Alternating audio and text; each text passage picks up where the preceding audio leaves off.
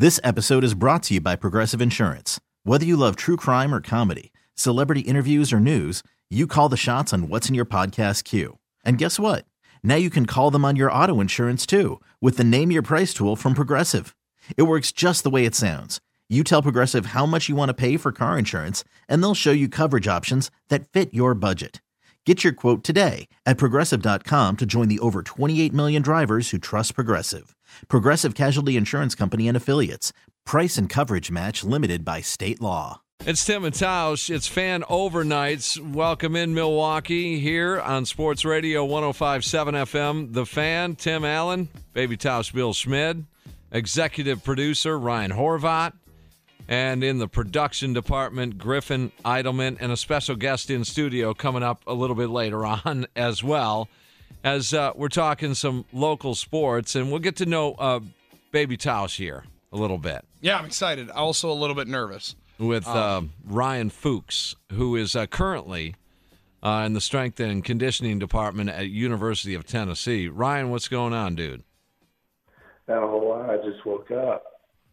Just woke up. We're just getting going, man. Yeah, now you're entering the lion's den, Fuchs, as we're rolling on like 6 or 8 cups of coffee.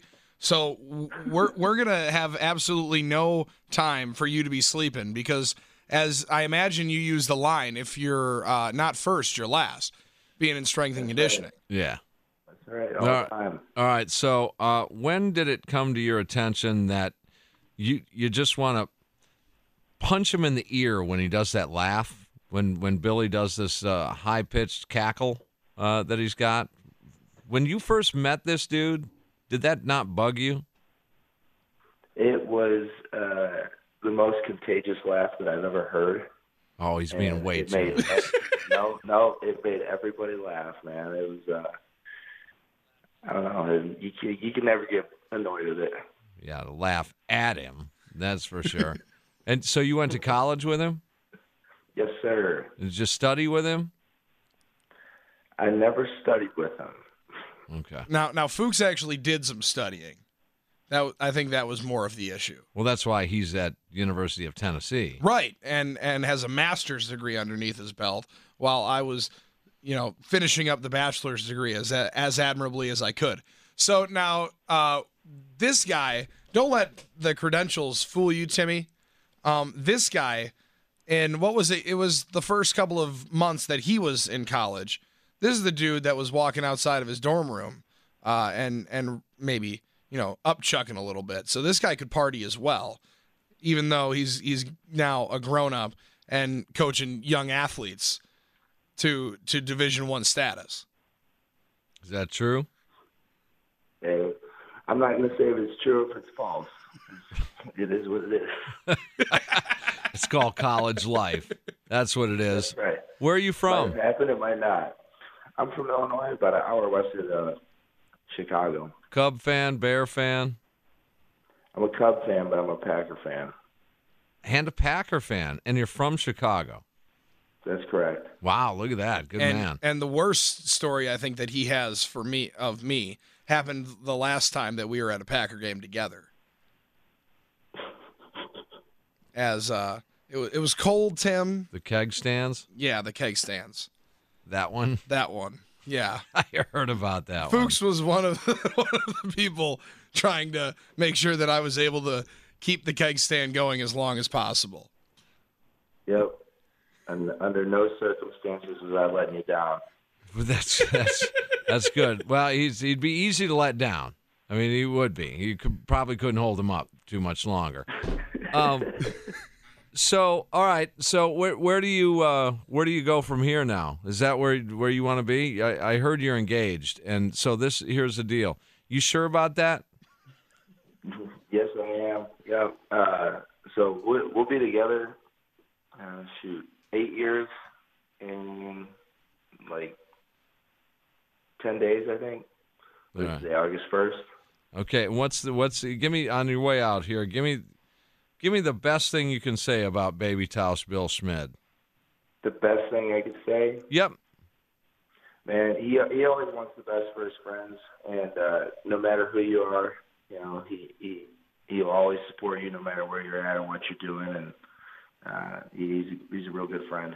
Aw, isn't that nice? Where's our That was nice. lullaby music? Does Kicker, does Griff know him? Yeah, Griff knows who he is. Did you play football with him? I played football with him, and he was my coach at a point. Okay. Yeah. All right. He also came back and was able to coach for the alma mater, and now is going on to bigger and better things. That's why he's got to wake up out there. It's what, 3:30? Yes, sir. Yeah, you find it believable that Griff kicked a 60-yard field goal? That's 6-0. Wow. Was that this summer? Yes, sir. He's claiming it was last week. Yeah. Yeah. Yeah, I believe it. He put on quite a bit of mass this offseason. He worked his ass off. Yeah, I don't believe Boom. it. So I don't buy it. So Fuchs has come on here for the last 10 minutes and lied to Tim Allen. is what I'm Pretty hearing. much about everything. All right, you need to be on the podcast, and I think I'll get an entirely different story. It could be. Who knows? All right, we got All to right, go. man. All right, take it easy, Fuchs. Later, dude. I'll talk to you. See you, Coach. See you guys. Yeah, you got to be careful saying his last name, too. Well, that was the best part. And like you said, if we get into the podcast, I think we can have a lot more candid conversation. When he would introduce himself to me, the first time I met this guy, I was on my recruiting visit, and comes up to me walking down the basement of a nighttime party and goes, "You recruit, dude? The name's Fuchs. Oh, awesome. Okay, man.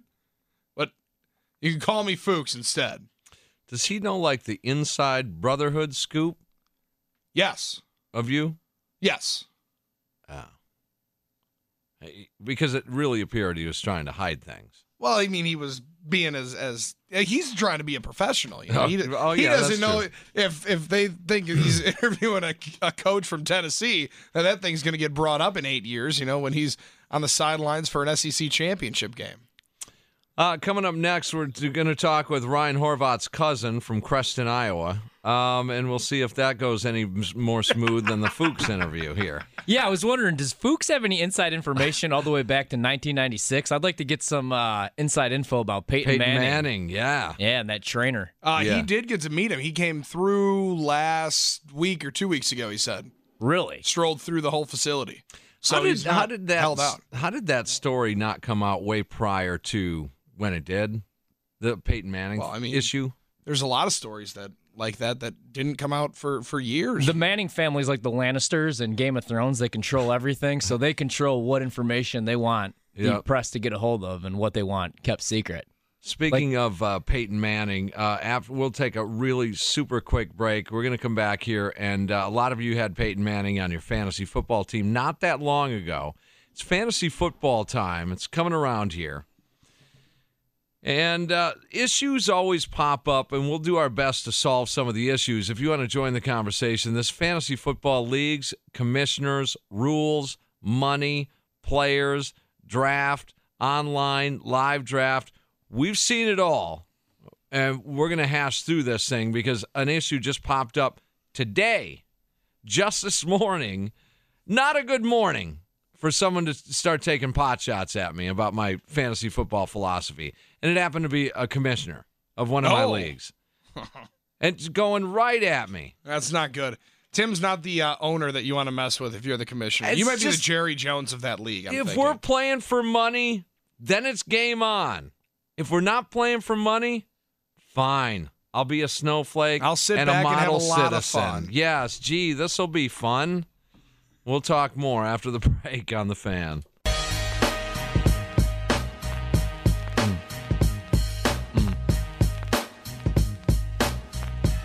It's Tim and Tausch, Fan Overnights here in Milwaukee. It's not pre-recorded. It's live here on The Fan, and we're on until 6 a.m. So stick around. Got a lot to get to today. At 5 o'clock, we will have Pick a lane. Pick a lane. Yeah, we'll have the topics discussed on Tim and Tausch Fan Overnights. So stick around for that. All right, fantasy football time almost here. I know you can't wait. You guys got Fantasy Football Weekly coming back the 2nd? Yeah, September 2nd. So about a month. And I know there's noon. a lot of maneuvering into what leagues you're going to get into. You're starting to get the invites. I know I contacted you and Ryan this morning to get in. Horvat's in now? Yeah. Yeah, I'm in. I'm in the league. I'm jacked, man. $60. 60 they upped bones. $60. I thought it was 50 last year. Yeah, I don't know cool. why. I guess the commissioner needed some extra money or something. Oh, yeah, to pay for his extra team. Yeah, that's right. And then he trades between the two teams. Right. That's the other thing. You're playing for money, so why is it that you can't play for money? I mean, play for money, not for fun. And why do you make a big deal out of someone making a trade, or why do you make a big deal that someone didn't insert a lineup or went against the rules, or we could name a myriad of things here. I got into it with a commissioner this morning. We have a rules meeting coming up in 2 weeks. It's a 16-team league, $110, 5 keepers, franchise league. Mm-hmm. No salary cap. There's no contract in which you can only have a player for 5 years, then you're forced to let them go. None of that. It's just you keep 5 players, 16 teams, 80 players off the board. So that being said, you have to submit a rule change that you want to propose to a league vote for the rules meeting more than 24 hours prior to the rules meeting. Okay, well, I'm 2 weeks out, and I said, hey, by the way, we were just shooting the bull on the phone this morning, and I said, hey, man, I'm going to propose this rule change, and et cetera, and he goes, that's just stupid. I'm not dealing with this stuff. And I'm like, whoa, okay, what do you mean? And he's like, I'm not dealing with it. It's just this little stuff. Why can't you players just settle down and let the league go? You players? Yeah.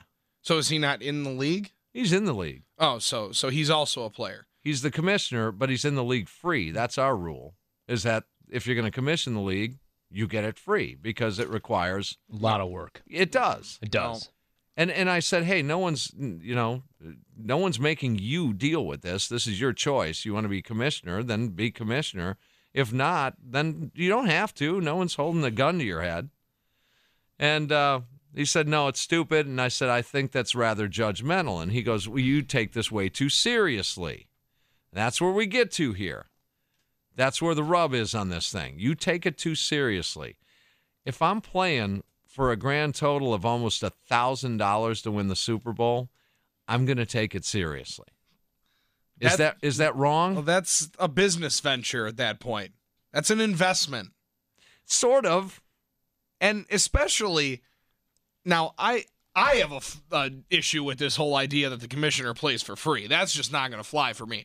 But when we're playing for scratch, and this is on the table, if I'm proposing a rule change, how is that not taken as seriously as anybody else?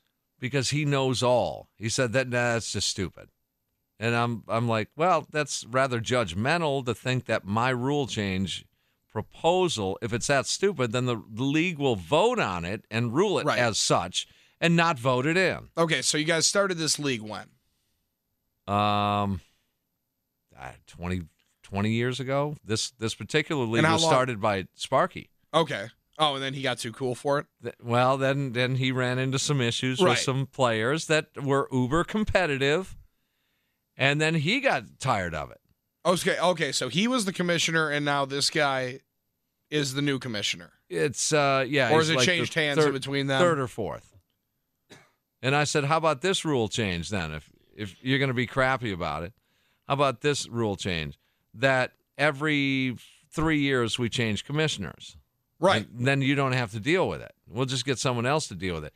And the thing about it is,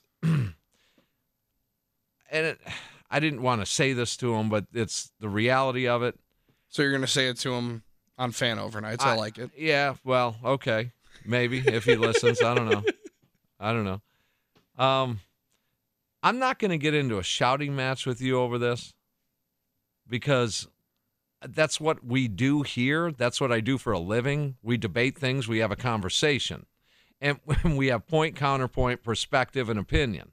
That's what we do. Mm-hmm. He was actually yelling, raising, yo, this is stupid. You guys are. He just escalated right away to raising the volume. I'm like, are you done? I go, shouldn't you respect someone else's opinion that has knowledge of the situation, that has knowledge of the league, that has knowledge of his plan to make money? Shouldn't you respect that? His response was, I don't have to respect nobody. I like this guy. The Roger Goodell of fantasy football right here. This is Cousin Johnny. And boy, we'll get to know him on the Tim and Tausch podcast. I know a little bit of Cousin Johnny. Oh, yeah. Oh, his pedestal Johnny. There's no doubt. We're all opinionated. I get that, man. It's all making a little bit more sense now. The mark for me is when you're in a debate, whether it's over fantasy football or sports, when you can hear a person that you're having a conversation with say, I really didn't look at it that way. Or, you know what, you're right. I got you. You're right. I didn't look at it. That, to me, it means that you're genuinely having a conversation, cerebrally, intelligently having a conversation. It's just ridiculous that, someone's got to say, well, I don't need to respect anybody and your rule is stupid. Oh, okay. Well, I want to win $1,000. I'm trying to make some money here. I am. I don't know what the issue is here. I'm trying to make some scratch. And so just to sum up on this particular issue, I said that I think you underestimate the type of guys you have in this league. And I've known all these guys forever. Mm-hmm. They all sit there and scour at work, the websites. They all sit there and look at the schedule. Who are they going to play the next week? Who am I starting? Where are the bye weeks? Waiver acquisitions. Should I propose a trade? They're all into it like me. Way into it, right? They're all into it like me. And he goes, there'll be a rule change if I want it to be a rule change. I go, what do you mean by that? He goes, you don't think I have my crew in this league? Okay. All right. You have your crew in this league. I'll propose it, and maybe it'll be voted down. Have my crew in this league. And I just ended it that way. Maybe it'll be voted down. We'll follow the rules, and that's that. And if we need to change rules, we put a check and balance system in. And I think a lot of other folks that play fantasy football have had these issues, that exact issue, if not more. You guys are going to get into a league that a dude has the average point total in standard scoring for a defense is what? What would you say a defense averages? About 4. 4 to 10, 11, 12, right? Mm-hmm. Somewhere in that range, right. He had defenses one year scoring 44 points in a week. Defenses. He had some flaw in when he was going in there and typing the stuff in. 44. So you're getting points for solo tackles. Everything. I mean, it was amazing. Sacks. The scores were like 212 to 200. And a fourth of your points were scored on defense because he screwed up. Right. And no one caught it. Yeah. And it just went on, and it just went from there. So be prepared. You guys need to look over the scoring. And I've been discussing it, like I said, the league that we were talking about. We had a rules meeting, and it was going to be a branch of commissioners that were going to govern over the league or whatever. It was me and 3 other dudes. And the one guy who at first had initiated the idea of designing a new 12-team league that we would all have had this plan that there had to be a Pro Bowl week, and that week 17 would have money on the line. It's stupid because if you're 12 and... Well, see, now hold on. You just immediately knee-jerk react as that's stupid. Because week 17, if you're on a winning team, guys are resting. And that was my initial thought, too. Right, Todd Gurley's not going to be running the ball 20 times. If I had a chance at the Super Bowl, if I was going to win the league, why do I want to give up an opportunity to win more money if all my guys are getting ready for the playoffs? If there would be any reason to do something, you wanted to add some extra scratch and make the rest of the season more fun, then add something into the NFL playoffs, not week 17. You know when that started? You know when that rule popped up in fantasy football? With the whole thing about resting players? The Colts. No. Prior to that, it was the Buffalo Bills. It was Jim Kelly, Thurman Thomas, and the boys. Those guys would sit down. Andre Reed every year. They went to 4 straight Super Bowls. So they were just in the driver's seat. That's when a lot of fantasy football rules at the early stages got changed. So now, and I sound like a kind of a douche here when I say it like this, but when you guys started playing fantasy football, there was no way that you could, 0.5 PPR and have it 107.4, and you were down to the wire of knowing game time exactly what the score was running You didn't through. know. No, you had no live scoring. Yep, somebody would keep score. Because when I first got into it, I was in grade school. And I remember my first pick was Brett Favre, and I won the league, and I won like a plaque. That was before we didn't even play for money. It was somebody's parents put it together. We went to my buddy's house. There was like 12 of us, and we did the league. And his dad was the commissioner and kept score. And actually kept score fair. I mean, you could kind of track your points, but you didn't. Yeah, there was no half a point. PPR it was leagues, like things like you that. scored a point for 10 yards or something like that. Well, the crazy thing was, though, we drafted individually defensive players, too. So the draft took like 8.5 hours long. Now, if we did that with my buddies and you're sitting around drinking, that'd be a 24-hour marathon draft. Yeah, that's full day. But, I mean, you were getting points for, like, tackles, sacks, and nobody else played like that. It was team defense, and then, you draft your individual offensive players. But that's the way we did it. And you kind of had to keep score, but it was like a touchdown, 6 points, a passing touchdown, 6, rushing 6, over 100 yards, like 4 or something like that. So you had an idea. But yeah, you couldn't get on Yahoo Sports or ESPN and check it, so it was kind of a pain. We actually, at that time, back in those days, late 80s, the Bible, the end-all, be-all, was the Milwaukee Sentinel newspaper. Not the Journal Sentinel. There was the Journal and the Sentinel. Okay. One was the morning, one was the afternoon. Oh, wow. That would have confused me. And it went by the morning paper. That's what the commissioner grabbed and went into the box scores on Tuesday morning, or tallied up after Sunday's slate. Tallied up whatever was in that Kenosha or Milwaukee Sentinel was the Bible. If there was a typo, it defaulted to the Kenosha News.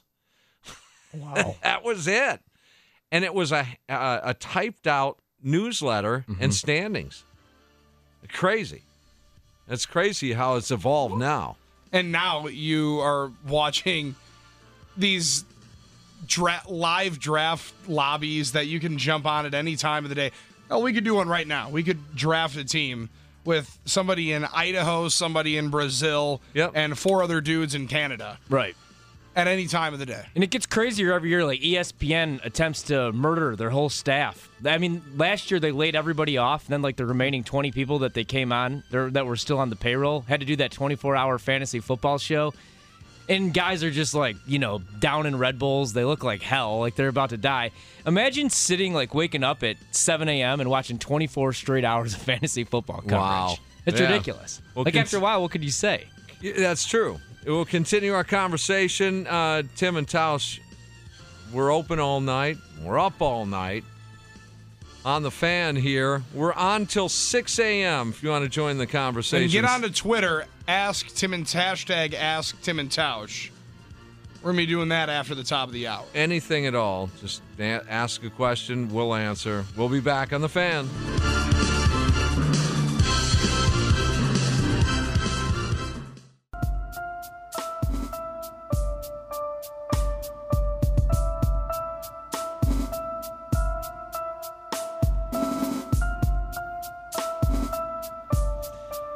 Welcome back. Tim and Tausch Fan Overnights. Just keeping you company, Milwaukee. Whether you happen to be going to work at the factory, got your earbuds in right now. Maybe you're running a jackhammer over there on 94 and hanging out on the Zoo interchange, doing a little construction. Law enforcement officers, firefighters. Who we found out can listen to the radio. That was confirmed tonight on Fan Overnights. Cab drivers, Uber drivers, you got it. Thanks for listening. We do appreciate that. And we're here until 6 o'clock. Bart Winkler from Chuck and Winkler in the Morning. He is going to join us in about an hour from right now. Anthony Mandela has meandered his way into the studio, so we do have some of the staff members that do enjoy our company. Billy. Mm-hmm. We have a few. Yeah, we've got a few. We're all here. Yeah, 799-1250 if you want to jump in here and join this conversation. But, fantasy football has evolved over the years. Again, we're going to be starting the Fantasy Football Weekly program on September 2nd, and that'll be getting you ready for week 1 there. But some people do take it serious. And that's where really that's where the some people debate is. That's where some people will draw the line. Some people like to do it just for fun and a reason to watch the games and follow through with the team and have some bragging rights on the line. But some people also take it serious, especially when it's an investment. Okay, if it's for fun and I should downplay my cool my jets here, then let's not do it for money. Anytime there's money involved, doesn't that mean then that we're doing this for the eye on the prize? Or maybe it is me. Maybe I'm a little too loony on this Well, stuff. and it's funny, too, because also we're excluding the part of the conversation where when we're talking about playing for money, this is something that's now just becoming legal in the States of being able to have legalized sports gambling and sports betting. So the fantasy football, as we know it right now, I think is also going to go over a little bit more of an overhaul as sports gambling becomes more widespread throughout the country, and the NBA on the forefront of it today. I know. Did you see that MGM Resorts is going to be the official gaming sponsor of the NBA and WNBA? Cut a deal. And fantasy football has continued to be one of those things that gets run underneath the table, kind of like the NCAA brackets that still people want to say, oh, well, there's a couple of dollars, but it's just for fun. Well, no, I don't see it. Just the couple of dollars that's only for fun. A couple of dollars turns into a lot more when I win the Super Bowl, doesn't it? Yep. See, that's my motivation. I don't need bragging rights. I don't need that. I wouldn't play in a league for bragging rights. I don't play for anything. Well, a guy I know doesn't play for anything less than $250 a league, except for this new one that I'm going to join now. But me and my buddies, we do one, and it's $350. And I've seen friendships break up over fantasy football, though. What? Why, though? What? It's just it's a crazy story. The rules. If the rules are in place on your site and they're put together and intact the right way, why would there be any debate? I know things come up, but fantasy football is being played now. Let's be honest. Everywhere. Everywhere for decades now. Yeah. I think we've worked the bugs out, haven't we? For the most part. There are little nuances because there's different scoring systems for certain leagues. There's TD-only leagues. There's yardage leagues, et cetera, et cetera. Trade, we're all running into the trade who's going to tank at the end and sell off his team for a $25 gift card or, whatever it is. That I get. That's going to pop up because there's knuckleheads out there. But for the most part, we've worked through just about everything, put the rules intact. Shouldn't it be then on autopilot? I told my commissioner this morning, one of them, I said, dude, why don't you just go on LeagueSafe.com? Right. You pay through PayPal. You draft online. You never have to even see these people, ever. It's just set in stone, and you don't have to worry about it. You have it dialed in, and that's where the change is coming. There's going to be more and more LeagueSafe.coms, and that is going to be the way that this goes, because if we're going to play for money and it's going to be lined up, I don't want to give you my $60. Well, that's why daily fantasy's blowing up, though. And then have an issue of, well, Stevie didn't pay this month or this year. Or Ronnie didn't pay the 1 year. So it's only going to be so we're going to have to cut down on the winnings, and we're only going to give you. Well, that's what you're seeing now more than ever with daily fantasy is all the money that's involved in it. I mean, you could pick your team each week, so you're not stuck with Tom Brady. If Tom Brady goes down week 3, then you're shopping around for Ryan Tannehill and Jay Cutler and Sam Teddy Bradford. You know what I'm saying? Bridgewater That's what the beautiful thing about daily fantasy. There's so much money in it, and it's just blowing up. It drove me nuts when I was in Iowa for 3 years. And daily fantasy started blowing up. All my buddies were on that. And you know what? Screw the league, man. All the money's right here. So I signed up an account, and it was illegal there. Like one of 3 states, and I couldn't play. And now you look, man, in every commercial, it's like this guy. I won $950. I won 4 Gs on daily fantasy. And I'm like, and I'm like, damn, man, because I can only make $250, $500 on this league. And I'm stuck with a crap team. I'm 4-6, and I'm screwed. Yep. So that's where I think the big change is going to come from is daily fantasy, And I especially think it now, is has. going to blow up. Yeah, Ryan, it has. I think it to a large degree it has. It's supplemented because if you do have a crappy team, I think it's supplemented. Join, FanDuel or DraftKings, and there are others out there. But you join that and say, hey, man, I'm going to invest, $7-8 this week and see if I can grab, See if I can get a 40 little or something 50. back. Yeah, Right. just a little taster back. But then you're right on the money. It comes down to if you're playing for this is the part, help me to understand it. If you're playing for money, then shouldn't you play for money, not for the fun part? Don't tell me I overreact, then don't charge money. Who likes to give away their money? Especially when it's triple digits. I mean, then again, maybe I'm just still talking about it from a young perspective of $50 is a little bit more than exposable income. But when you're playing for triple digits, man, this isn't just throwing $5 in a hat and Right. throwing a team together. That's an investment, that $50, man. See, We then work radio. You tell him. You tell him then, because coming from the guy, Hey, man, I'm telling you, I don't think there's reasoning with Cousin Hey, Johnny. But here's there the might thing. not be. Another thing that pisses me off about the whole league and not the daily fantasy is then you get the guys that are 3-7 and they're out of it, so they stop setting lineups altogether. So you got Nick Foles starting at quarterback when he's on a bye, or you got Sam Bradford starting and he's out with his 5th concussion Affecting of the your season. playoff appearance. Yeah, so you got the guy in Right. front of you by 2 percentage points beating up on this guy, and you're in a battle for your fantasy life, getting creamed up. I actually lost a playoff game. I tied in the semifinals to go to the championship game at 138-138. And this guy moved on to the championship game, and my season was over because he had more points throughout the season, like points for, points against. Well, you put rules in place for the Well, that's a tankers. crappy rule right there, man. Well, what I like, I just joined a league for this year. Highest scoring team of the week gets $10.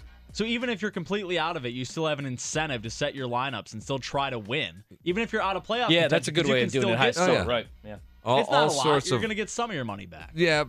It's helps. all sorts, and then you get into the discussion about we shouldn't have to do that because people should have more integrity.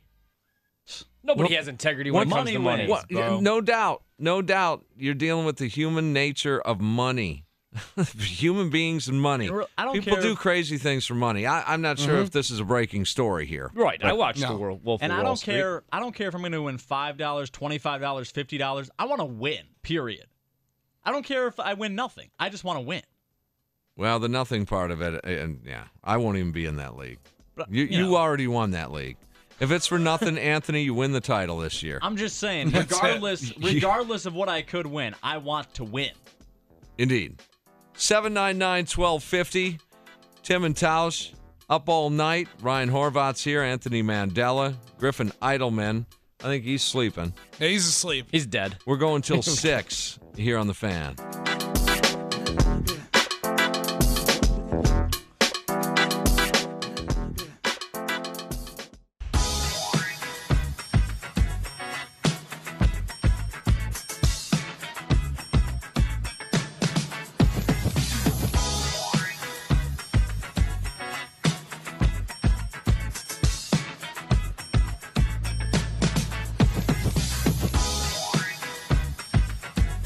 Fan overnights. Bill Schmidt, Baby Tausch, Tim Allen, Ryan Horvat, Anthony Mandela hanging out as well. As we're going all night with you, Tim and Tausch in the morning, bridging the gap. I'm going to tell Chuck and Winkler, 414-799-1250, 414-799-1250. You want to get in touch with us as well. And on Twitter, the bottom of the hour, 3:30. We're going to grab Ask Chuck and Winkler Anything, and it's going to be Ask Tim and Tausch Anything. You can tweet your questions using the hashtag at @AskTimandTausch. Plenty of questions. Anything's on the table.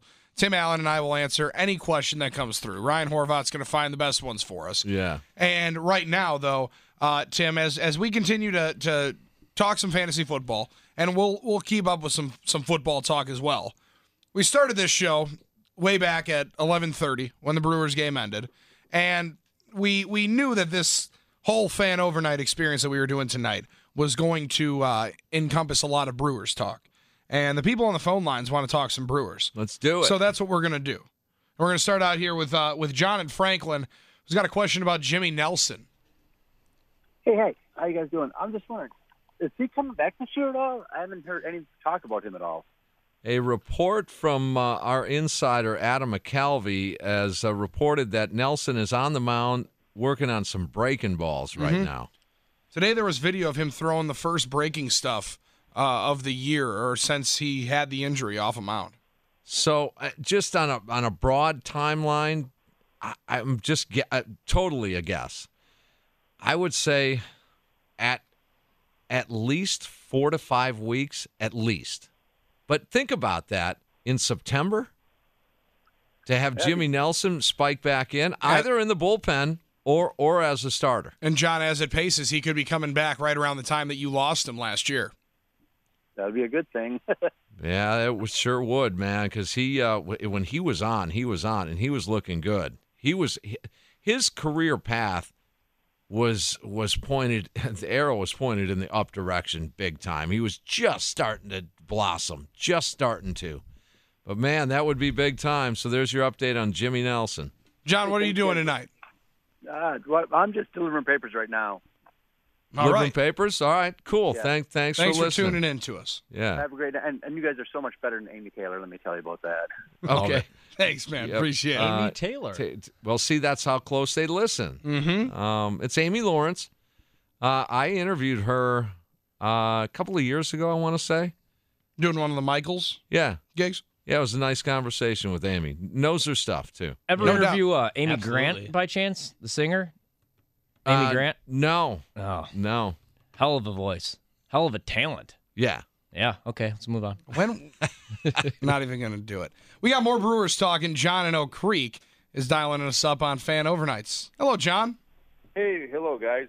Loving your, really liking your show, your Fan Overnight show, and you guys doing a great job. Thanks. So, yeah, did you have to give Bart Winkler a wake-up call? I hear he's coming in like at 4. I hear. Well, that's what he's claiming he's going to do, John. We're not going to count our eggs in the basket before he actually shows up. Not quite yet. I mean, there's a guy that rolls in time to do a radio show. I hear you.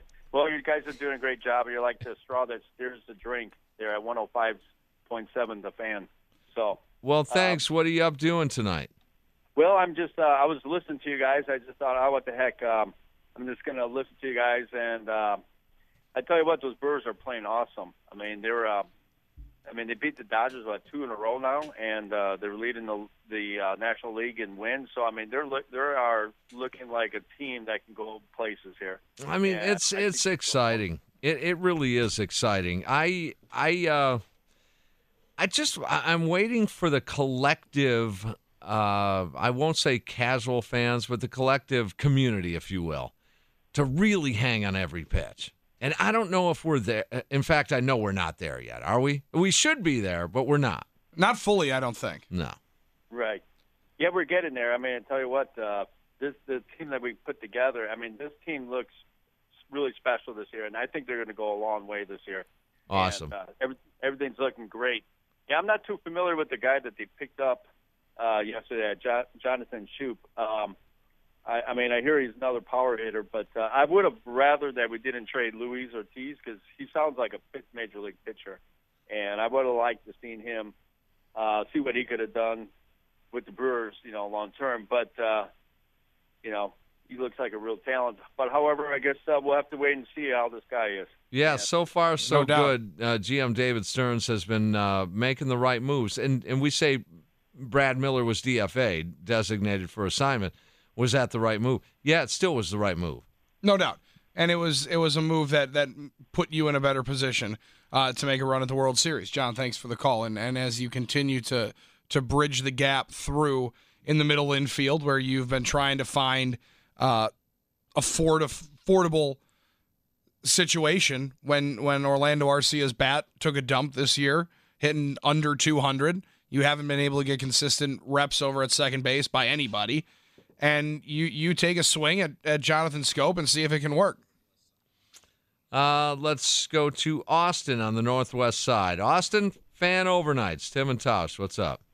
Hey, what's up? It's late. I should be asleep, but I think it's really cool what you guys are doing. And I'm just want to support you a little bit with this. It's very cool.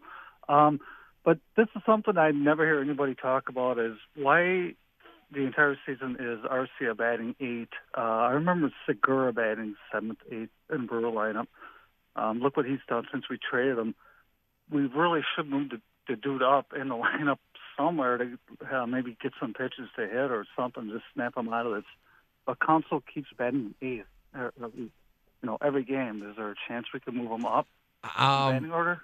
Well, you follow Brewers, and where would you put him? Well, I guess I left a tweet the other day. So even 7 would be better than 8. I know now with these all the changes, I guess, I'm kind of thinking maybe we should do this early in the year. Or 9. I mean, just move that pitcher spot up to 8 and bat Arcia 9. Yeah, let him bat in front of Yelich or whoever, Kane. But right now he's in that's where Segura batted. I mean, my son would be like, why is Segura so far back down in the lineup? And that's a dead. There's just nothing's going to happen batting 8th in most lineups unless you're Jim Gatner of 1982. He batted 9th for us with it. Yeah, and hit 297, I think. That right year. About that, exactly. Yeah. They almost had that full infield hitting 300. It was sweet. I love that lineup 1, 2, 9. I just like you were revising it the other day. I can do it in my head myself with my son. 1 through 9, that lineup was great. Yeah, it was. But Arcia, yeah, he's kind of getting the short end of the stick. I cannot believe I keep putting him at 8th spot. As far back as April. He hasn't gotten run. He hasn't gotten run at the top of the lineup, and he hasn't gotten that opportunity to get that protection, Tim. But like you said, that idea of moving him down to the 9 hole, you eliminate the opportunity for him to hit in the first inning. You still get your best hitters to hit in the first inning, but you do still give him that protection the second time through. Someone's got a bat down there, but not the guy that's batting 199 that hit 270 last year.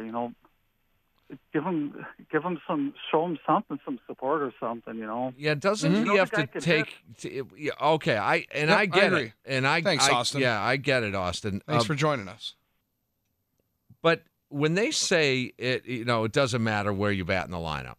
Well, it does, or they wouldn't change a lineup ever, right? When Adam McCalvey and I went at it last week, I wasn't going to stand for him. Well, it doesn't really matter where you bat in the lineup. Yes, it does. They draw up the lineup card for a reason. Yes, there's reasoning behind it. It does matter where you bat. But prior to that lineup card being written out, you got to take care of your own house. For sure. You got to be in a position to succeed. And that part of it, I understand. Be in a position to succeed wherever you're batting in the lineup, then let the manager fill out the lineup card. We all can agree that Orlando Arcia needs to hit better wherever he's hitting, whether it's in the batting cage or in a baseball game or at AAA. He's got to do a little bit better than he's doing now. He just does. And he needs to look a little bit more comfortable as well in the batter's box, as he has not looked good all year long, swinging at stuff into the dirt, bailing out on his swing. But you see better pitches consistently. Maybe the mechanics can work out for Orlando Arcia. You want to talk Orlando Arcia? I want to talk Jonathan Schoop, Mike Moustakas, the Milwaukee Brewers, maybe even a little bit of Green Bay Packers. You want to ask Tim and Tausch anything. Hashtag Ask Tim and Tausch anything on Twitter. That's coming up at the bottom of the hour, about 15 minutes. Fan Overnight with Tim and Tausch.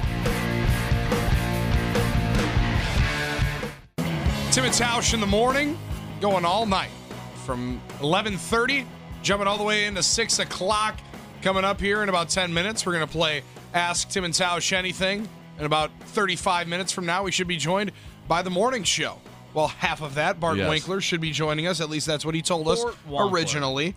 He was convinced that that's when he was going to be able to make it in. He said that he was going to have to take a break from watching the Brewer game, maybe go to bed a little bit earlier. So if you had to go to bed during the game, it was a late one, 9 o'clock start. We're going to take you right through what happened in that game. Once Bart gets in here, we'll go through our full game recap that we did about 4.5 hours ago. and let you know exactly what happened out in L.A. as the Brewers get another win. And 5-1 on the road trip now, Tim. That started out last Thursday. Last year, the road trip out west was deemed as going to be the road trip from hell, and that it was going to be the idea that it would sink the Brewers, and that was going to be the end of their playoff hopes. Well, they came out of that one unscathed. They came out of there sitting as good as you would have hoped that they could. 5-1 so far on an 8-game West Coast road trip. Has this already exceeded what you had thought would be the top of the line that you could get? This was really what I was hoping for right here is the 5-3. And I think every team would. I mean, you want to win. You want to go 8-0. I mean, that's your goal. But again, you come out of it 5-3, and I think you'd be happy with that. Most every other team would be. Again, San Francisco, who's on life support, really, in a manner of speaking, and the Dodgers, who are just good. They're really good, but so are the Brewers, and they're stepping up right now. It's the East Coast that did them in so far. Yes, that's the one. Pittsburgh and Philadelphia, Miami. I mean, last year it was the East Coast that definitely doomed them. Mm-hmm. I mean, they 2-8 trip just out of the break. Just out of the break. Last year at exactly this time, they were getting their butts whooped. And now that's not the case. And some people were predicting that on the postgame show as well, that maybe it'll be a little bit different since they choked heading into the break. Maybe they step up out of the All-Star break, and it looks like that's what's happening. And with that reverse psychology and how that changed from 2017 to 2018, you saw David Stearns make a decision in 2017 to pump the brakes on competing. Pump the brakes on making the moves that were going to not necessarily put you over the top and make you a title favorite, but make you a legitimate contender. This year, as you said, you slump going into the break, you get the time off, and you get the regroup. You also had 5 All-Stars in the All-Star game this year, and the best record you've had in franchise history prior to that All-Star break. The most wins that you've had. So where the organization is at the moment, and you can weigh in on this and talk Brewers with us at 414-799-1250. Line's always open for you. But you are looking at a different, I feel a totally different organization from just 3 years ago when Stearns took this thing over. And not only did you rebuild the major league roster, you rebuilt the minor league farm system, but it seems like you also rebuilt the philosophy of the Brewers. They've been competing for a year and a half now. I mean, when you really think about it, everyone said, well, the rebuild took, as you mentioned, he took over 3 years ago, so it's taken 3 years for the No, really, not really. Man, they were 86-win team last year. 86-win team. That's not a slouch team. They were right on the doorstep. They played 161 meaningful baseball games. They did, and they were right there. Now you fast forward to this year. The most wins in the National League at this point. The first team to 30, first team to 40, first team to 50. I mean, they have been there. This is about where David Stearns wants to live right here. Now, is there going to be a time in the future, and it may have happened this year? It still may happen. There might be a waiver deal, and he's done enough to say the answer is yes, that he does go for it. And he is going for it. He really is. He went for it starting when he took over. Mm-hmm. He went for it in January when he signed Yelich and Kane. He went for it when he signed Wade Miley.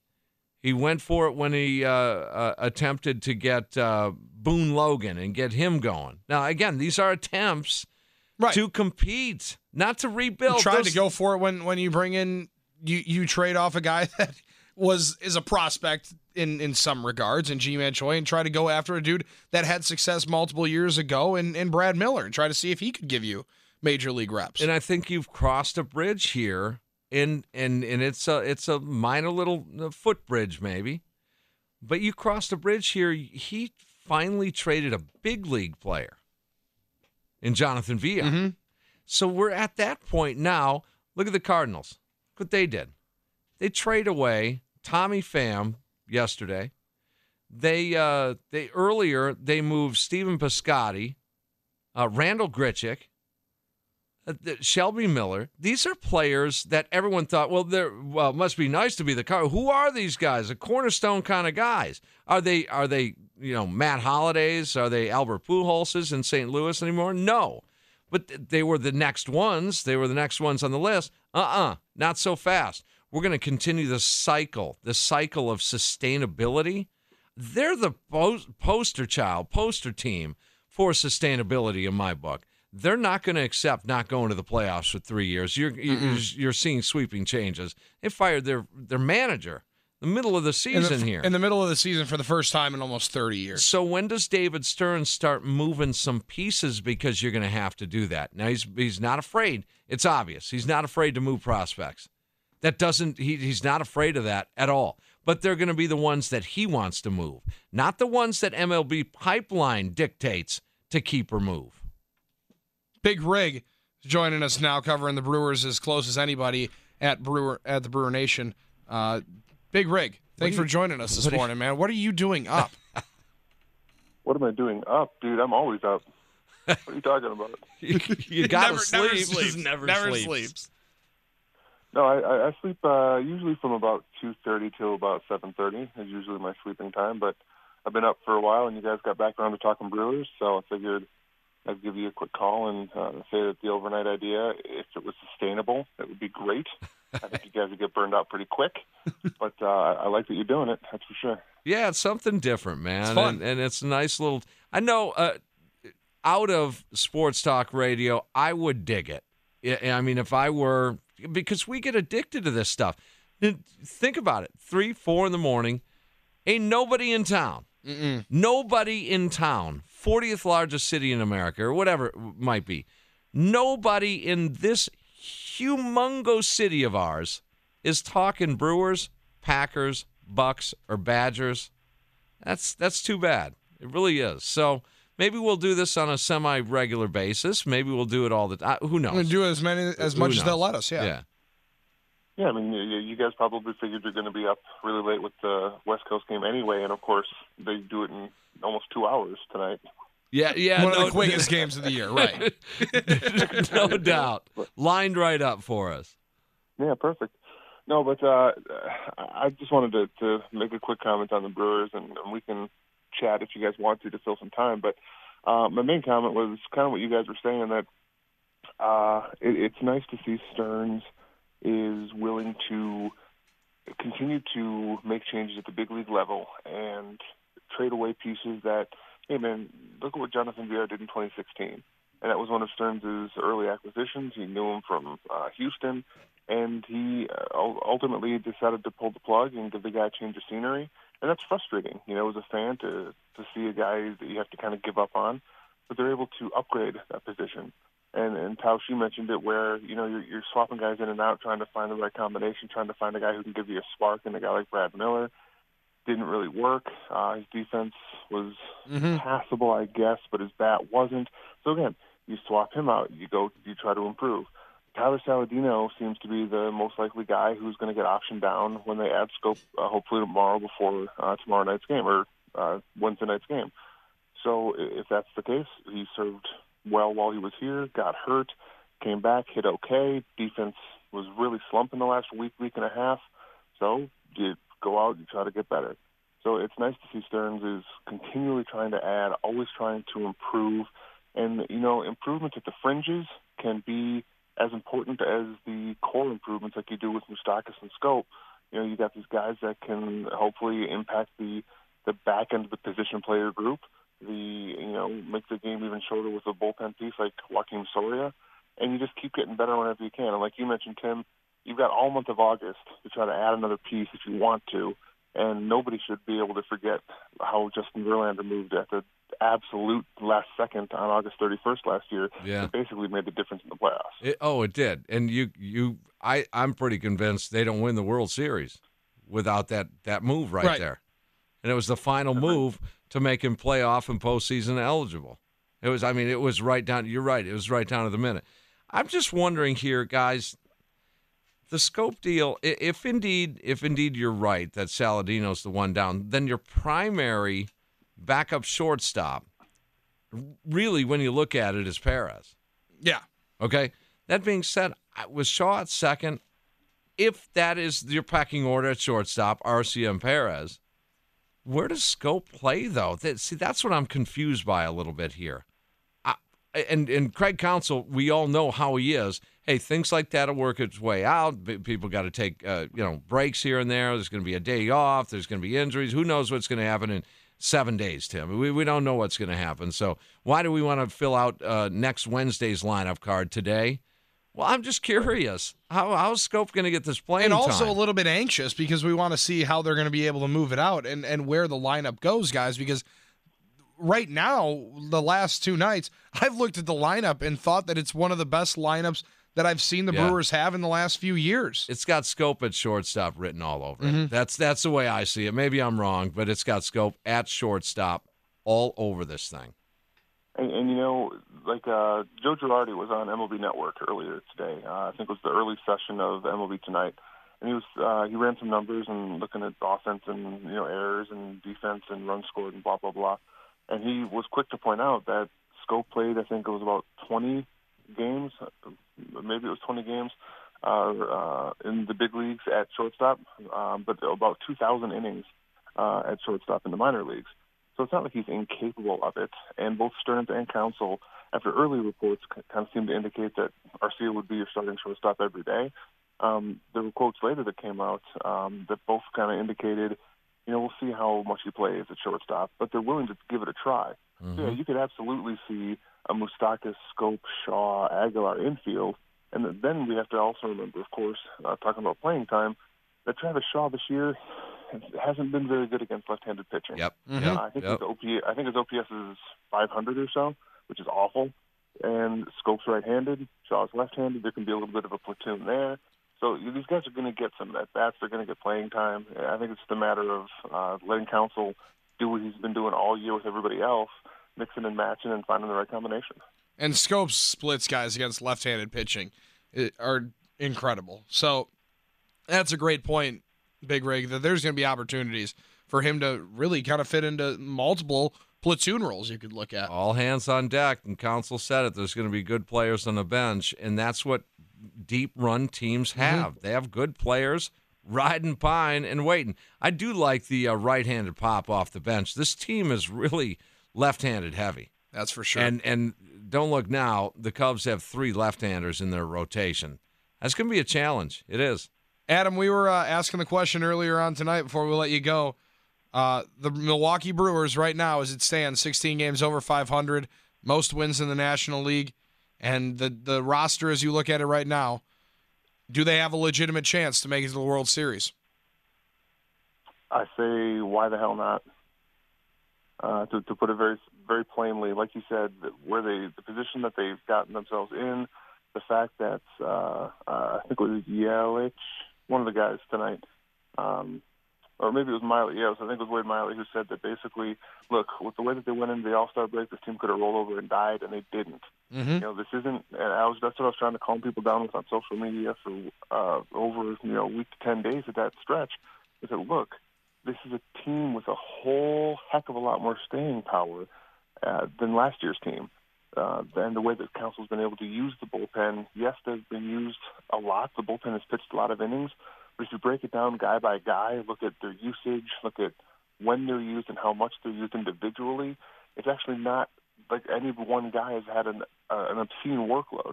So they should be fresher down the end of the season here. And if Albers can actually come back and pitch well, and you added the new guy, Soria, and if these guys have the staying power to continue to push throughout the rest of this season, and I think it's just going to be a testament to the group they put together. So yeah, the huge difference, guys, the huge difference is, as a longtime Brewers fan, huge difference is right prior to the All-Star break, a week and a half or so prior to the All-Star break, in many, many years past, we would say, hey, man, Brewers are just 5.5 out. They're just 5.5 out. They're a game over 500. Yep. Hanging right tough. Or if we take the series, we get back to 500, just 5.5, just 4 games, just 6 games out. And all of a sudden, bam, they lose 10 of 13, and they're dead. This team loses 10 of 13, and look where they're at now. That's the huge difference in this. is that they did build up. They did trust their talents here. They did stack up victories, like Craig Counsell talks about it, and it didn't kill them. It didn't kill them. And hey, they've made the playoffs 4 times since 1970. In most of those years, you lose 10 of 13 right around that All-Star break, they're done. Mm-hmm. Yeah, no doubt. No doubt. And now you're looking up, oh, shoot, now look at this. We're 12 games out. And the Cardinals are right there with the Cubs, and it's pretty much over. Adam, thanks for the time, man. Appreciate you dialing us up at Brewer Nation on Twitter. And so you are a supporter of Fan Overnights. Absolutely. The more local talk that we can get, the better. And I like the fact that you can get on 105.7 FM. You guys can get local pretty much all the time, except for the overnights. So if this can continue, all the better. All right, we're gonna give you the first chance. When we come back from the break, Adam, it's gonna be Ask Tim and Tausch Anything. You get the first question. Ooh. I'll tweet it to you. I'll come up with something and I'll tweet it to you. Okay, you got it. All right, thanks, man. You got it. All right, guys. Go follow Adam at Brewer Nation on Twitter. Follows the team like a glove, man. Follows it as close as anybody. And a huge Brewer fan at that. You know, we talk about us being huge Brewer fans and how much fun we get to have covering the team. That dude has just as much. I think people know, doing the post-game show, we're definitely not Cardinals fans. No. Unlike some people we know. Unlike some people. We're definitely not Cub fans. Unlike some people we know. Yes. We're Brewers fans. I won't say we're Brewer bros. You better not. You better not. Otherwise, I'm going to leave, and we still have over 2 hours left of the inaugural Fan Overnights. Tim, what are you giggling about? And are you just nervous? There's some pronunciation skills that need a little correcting. But okay. Well, then do it. Inaugural? Yeah. Got it. That's what it was supposed to be. Yep. It's the inaugural. Right? Is that closer? That's closer. What inaugural? Just remember, it's never your fault. Tim and Tausch. Fan Overnights Ask Tim and Tausch Anything next.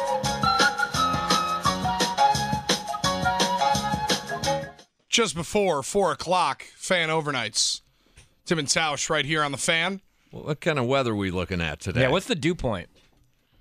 Isn't that what where's the barometric pressure? Isn't that what morning shows do? Yeah, it is. I think they do. And that's exactly what we're going to do right now. It's today's forecast. As we step out to the Fan weather deck. Right now, 66 degrees. As you step out, get ready for work. A lot of people heading to work right now. It's a beautiful one. Local pollen alert, though. You're going to want to watch out. As that weed pollen is getting high. Also, the dew level. The weed is getting high? The dew level is at 40%. Chance of PM thunderstorms later on tonight, a high of 84.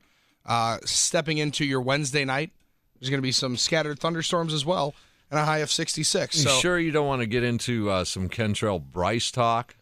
No. Okay. No, we don't want to because we want to play Ask Tim and Tausch Anything. And by the way, the latest Twitter poll is just about ready to throw out there for you guys following along wherever you're at. We're going to focus on the Big Show today. Oh, good. What about? Who is your favorite on the Big Show and why? Could it be Gary Ellerson?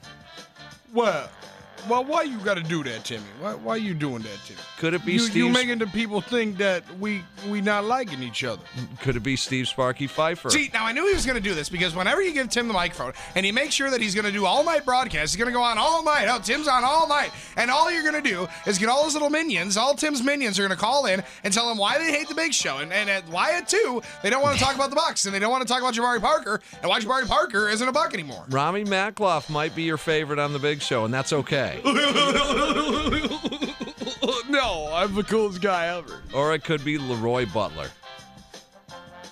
Leroy's just the best, man. That's a Super Bowl champion right there. I'm not going to be mad at him. He's all good. But Ryan Horvath.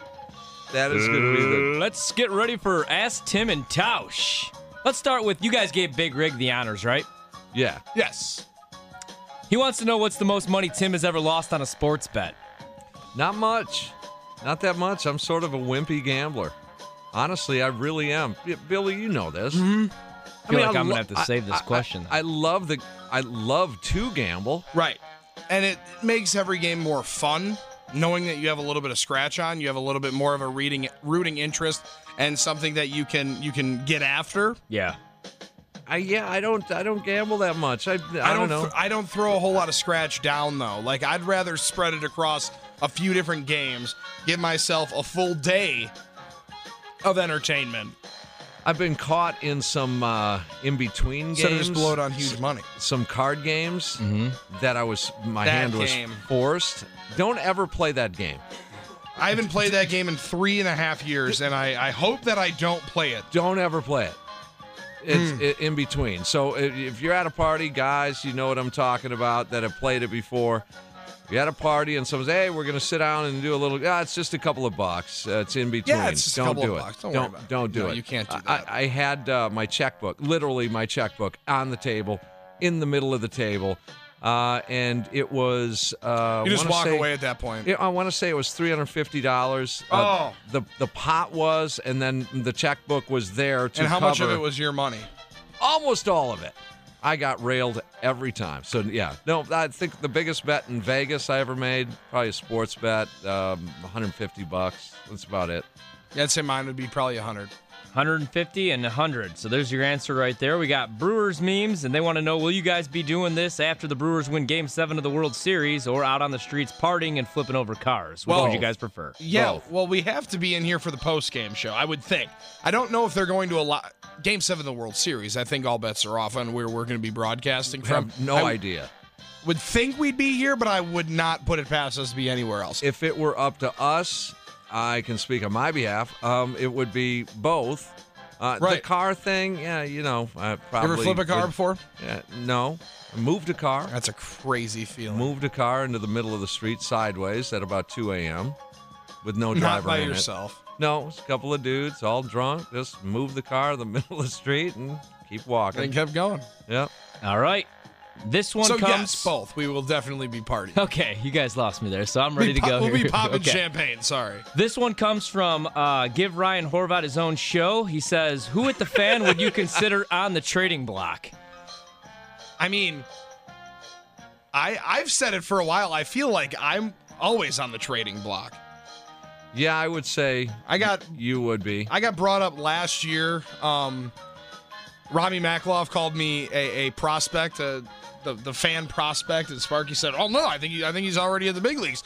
So at that point, I pinned myself as like a Lewis Brinson type, right? Somebody that has gotten a little taster of the big leagues, gotten there, hasn't really balled out yet in the the I think so I feel like I'm always on the trade block. I think the old. Then you bring in cagey- another Tim Allen, dude. See me. The cagey veteran Chuck Freeman.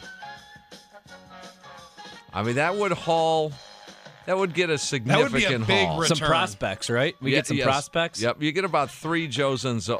Maybe we don't want to do that. Okay, yeah. Yeah, no. So forget I said Chuck. All right, this one comes from Horvat, way better at updates than Chuck Freeman. Do you think, I'm sorry, which do you guys prefer? Roundabouts or intersections? Roundabouts. Yeah, I'm all right with the run. People freak out on roundabouts. Now I'm going to go back to the intersection. Okay. Yeah, Okay. the roundabouts, just people don't know how to function. You want to bank on the stoplights? Just dysfunctional on roundabouts. They are. That's because people are stupid. Here's a good one. Everybody loves a good origin story or a backstory. This one comes from Buy My Season Tickets. Put an eye in there. And he wants to know, I want to know who chose the Scarface Tupac for the post-game fadeaway music. Third-year listener here. I'll paint the picture. Arizona, 3 years ago. Out on the back deck of the house doing some off time. We worked all day. It's time to grill out. Time to pop open the cooler and have Get a little few. nip at you. Yeah. And I wasn't here for this one. And I heard a song and I'm like, what is this? And it kept hearing the smile. I'm like, Gary's in charge of the music out in the back. Mm-hmm. Gary Ellerson, what's his song? Well, Timmy, it's Tupac. You don't know Tupac? Oh, I don't know Tupac. And I said, what's the name of it? And he said, well, I think it's called Smile. And I said, it's a good song. And he goes, why don't you use that I'm going to use that on the post-game show, the Smile Milwaukee, the world will smile back. That comes from, to answer your question, Gary Ellerson. Gary Ellerson. So there's a little, I never knew that. Little backstory for you. Yep. All right, a lot of questions. I kind of asked this one, but this came from like 4 to 5 different people, and they just want to know about the overnight show and if it's possible that this could be a every night thing, Monday through Fridays at least. Yeah, I mean, if it was, I think it would go Monday morning through Friday morning. It'd be something definitely be interested in, hoping for. It's cool. That's what I think. It's just because it's so different to the market. Tim, I don't know if this is bad for me to say. I like winning. I do. Shame on you. And in this market and in this business, you always got to be out to try to win. It's something that no one else has, and I think it could be something really cool. If it were up to Chuck, Bart, Cody, Joe, Bill, Gary, Rami, Stevie, Leroy, the answer would be yes. Hell yes. Banish them to the overnights. Get them out of here. We don't have to see them. They don't have to deal with us in the morning. We don't have to deal with those. No. Yeah. Alrighty, this one comes from more Horvat, less Ryder, and he wants to know, what do you guys have against the Doors? Oh, that's that song. Don't have a ton. Do you hate the Doors or do you like the Doors? No, I like the Doors. Have you ever seen the movie The Doors? Where Val Kilmer plays Jim Morrison. Sure. Yeah. Oh yeah, Val Kilmer. Yeah, I think I didn't go to the theater or anything, but it's been played on TV on Palladia or VH1 or whatever. So this guy pretty much thought you guys hated the Doors because you didn't want to go with the theme song. I'm guessing. Dude was sideways though. I will say that. All right, here's a good one. This one's from Ziggy's tweeting, and he wants to know best hair on the station. Me. Who has the best hair? Hands down. I told him Balls out. Freem, so That's just not true. I don't care. Yeah, that's gonna be me. All right, every day of the week and twice on Sunday. Rami would say it's him. Yeah, well, sure he would. Next question. All right, this one comes. We got a couple of phone calls too, so are we taking those too? We'll get back to yeah, it. keep going. Justin Allen wants to know: is it true? This is Horvat needs his own show, right? Yeah. Yeah, this one's pay Horvat a lot more and give him back his Saturday mornings, and he wants to know: is it true if you don't use it, you lose it? Oh, I've heard. You don't use it, you lose it, and that's one thing that they keep telling me, as the people around this station know. I've put on a little bit of retirement weight. Well, then you're in the process of losing it because it's been a while. Just saying. Oh, okay, that's not. I thought that's what we were talking about. Inner machination of the fan. I thought you guys were talking about these 26-inch bicep pythons. I got you like this thing, baby. All right, let's do one more because I like this one. This one comes from Horvat has a 4-year-old. Please pay this guy more money. Who is your favorite local news sportscaster? That's a great question. Now that is a great question. I like that one. That's why I saved that one for last. Wow. Okay. I just can't get over the names, man. I think Brian Anderson's at the top of that list. I have to say Bob Uecker just because I wouldn't know Brewers baseball without him. That's going to be crazy when that changes. But Brian Anderson's up there. I really like all platforms. Yeah, I think all platforms. Hard news, local news. Okay. But locally, so yeah. Could I give you like a Mount Rushmore? Like 4? Yeah. It's not my question. Go. Send it. Tom Pippins is one. Scotty's brother. Bob Uecker will be on there. The third is Wayne Larrivee. And the fourth, Tim Allen. I'm going Ted Davis. I was lying to you, sorry. Brian Eddie Doucette Anderson. is going to be the other one. Ted Davis, Brian Anderson, Bob Uecker.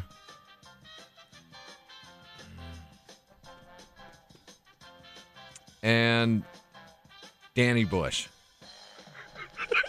You just took my list right from me. I don't even need to talk. All right, out on the phones quick, Victor. is on Ask Tim and Tausch Anything. Victor, welcome to Fan Overnights, man. Oh, hey. Are you guys going to do a tour bus in Vegas at all times? Hopefully. Oh, that would be Wait, wonderful. so you're saying get a bus going all the way out to Vegas? Well, yeah, you guys should run a tour bus out to Vegas, and you do, Brewer Talk the whole way out, Brewer season. And it coincides with, college football season, so we get some gambling going. And then we, drink the whole time. We're not driving, here we have some fun. Like a tour bus, though, not like a bus. No, he's saying like an RV like a tour sweet bus. bus. Yeah, like an RV bus. Not like a coach bus, right? We're not lining everybody up and getting a small. Okay, you're saying like a legit. We Like take Gruden's. 15 people and we got a legit tour bus RV. Yes. To and from Vegas. Correct. We're flying into Vegas, and then we'll meet up at a hotel. Whoever makes it to a rally point that knows what's going on. Got it. That sounds a lot better. That Deal. sounds a lot better. I'm Deal. in. Oh, yeah. You got to thin the list a little. But you guys are in, All right. It'll cost you $3,000 for our afternoon and Lordy. evening. Well, I work on the travel agency. Okay. Yeah, I you had a got it. whole list going. But you guys overnight is great, and you should keep it going. All right. Thank you, Vincent. Appreciate it, You're man. welcome. Yeah. Have a good one, guys. I like that guy, man. Now, okay, I'm not going to argue people want to go to Vegas with us. We just need a driver. Well, no, see, what we weren't getting in there is Victor wants us all to fly to Vegas, meet there, then you get a bus to the hotel. The party bus. Yeah. Yes. Yes. That's what he was getting at. And that's what I was trying to confirm. Because I'm not going to drive out to Vegas. I won't do that. I'll go to Vegas. I'm going to fly. I wouldn't mind taking an RV and partying the whole way. Yeah, that'd be awesome. But that's me. Same here. See, yeah, I just couldn't drive. Well, no, we're not driving. See, but we're you in the guys back are you guys partying. are also small. I have Do you access to an RV, guys. Really? You do? My buddy says take it anytime you want. Sits in storage. It's less than 10 years old. Just take it. And everybody I talk to, nobody wants to drive the damn thing, which I understand. Right. Well, see, I would say Griff could drive. But he's asleep. But he's already fallen asleep. So I don't think we're going to trust him. I just poured out some coffee for Griff, who's supposedly passed away. Our final one today on Ask Tim and Tausch Anything is James. What's happening, James? Hey, what's going on, Tim and Tausch? up? Why did Brewers keep Carlos Gomez over Lorenzo Cain back then? Did they not see the upside? With Carlos, you're saying why did they keep Carlos Gomez and trade Lorenzo Cain? Yeah. I would say they traded Lorenzo Cain primarily because he had more value trying to get Zach Greinke. Right. Alcides Escobar was, Tim, a pretty well-known prospect and a highly Big time. rated prospect.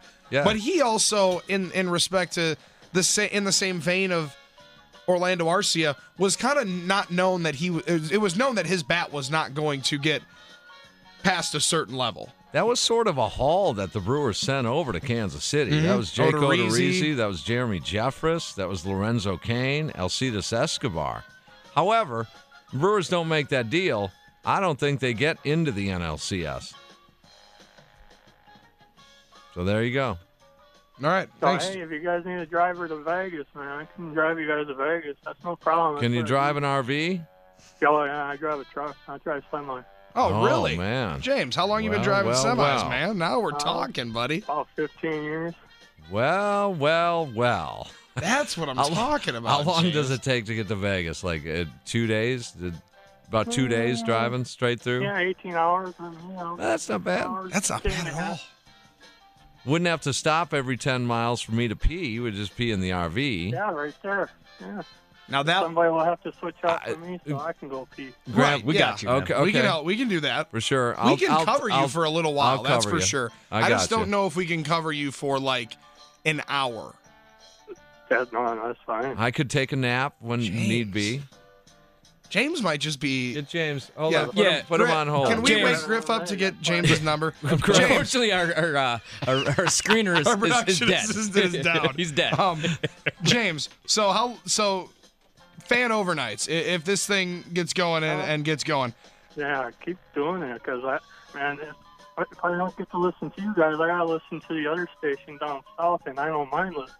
I wouldn't mind hearing from you guys. Okay. got it.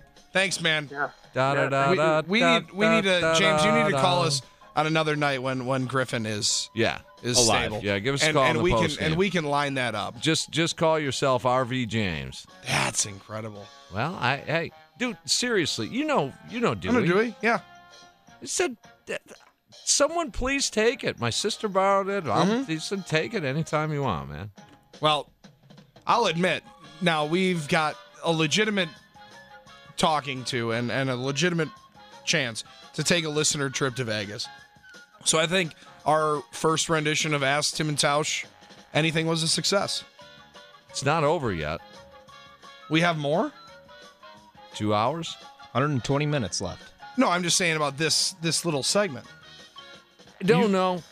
You didn't think it was a success? Oh, I do. But I don't know if they're going to want us to do it again. Oh, we'll see. Art Winkler's supposed to step in here and join us at some point.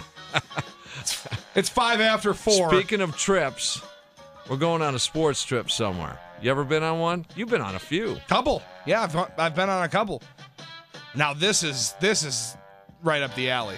What's the best sports trip you could take? Are we planning one? I'd like to, and it might include that RV.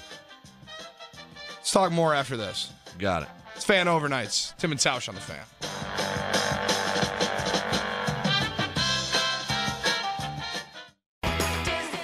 You don't like it. Yeah. What is this? This is The Ride by Animal Fiction. It could This be is the horrible. 2018 championship season theme song. Welcome back. It's Tim and Tausch in the morning. Fan overnights leading up to Chuck and Winkler at 6 o'clock. And speaking of which, look what the cat dragged in, Mr. Bart Winkler. Bort Wonkler. Bartavius. What's up, boys? We're glad you could join us. Thanks for waking up with us.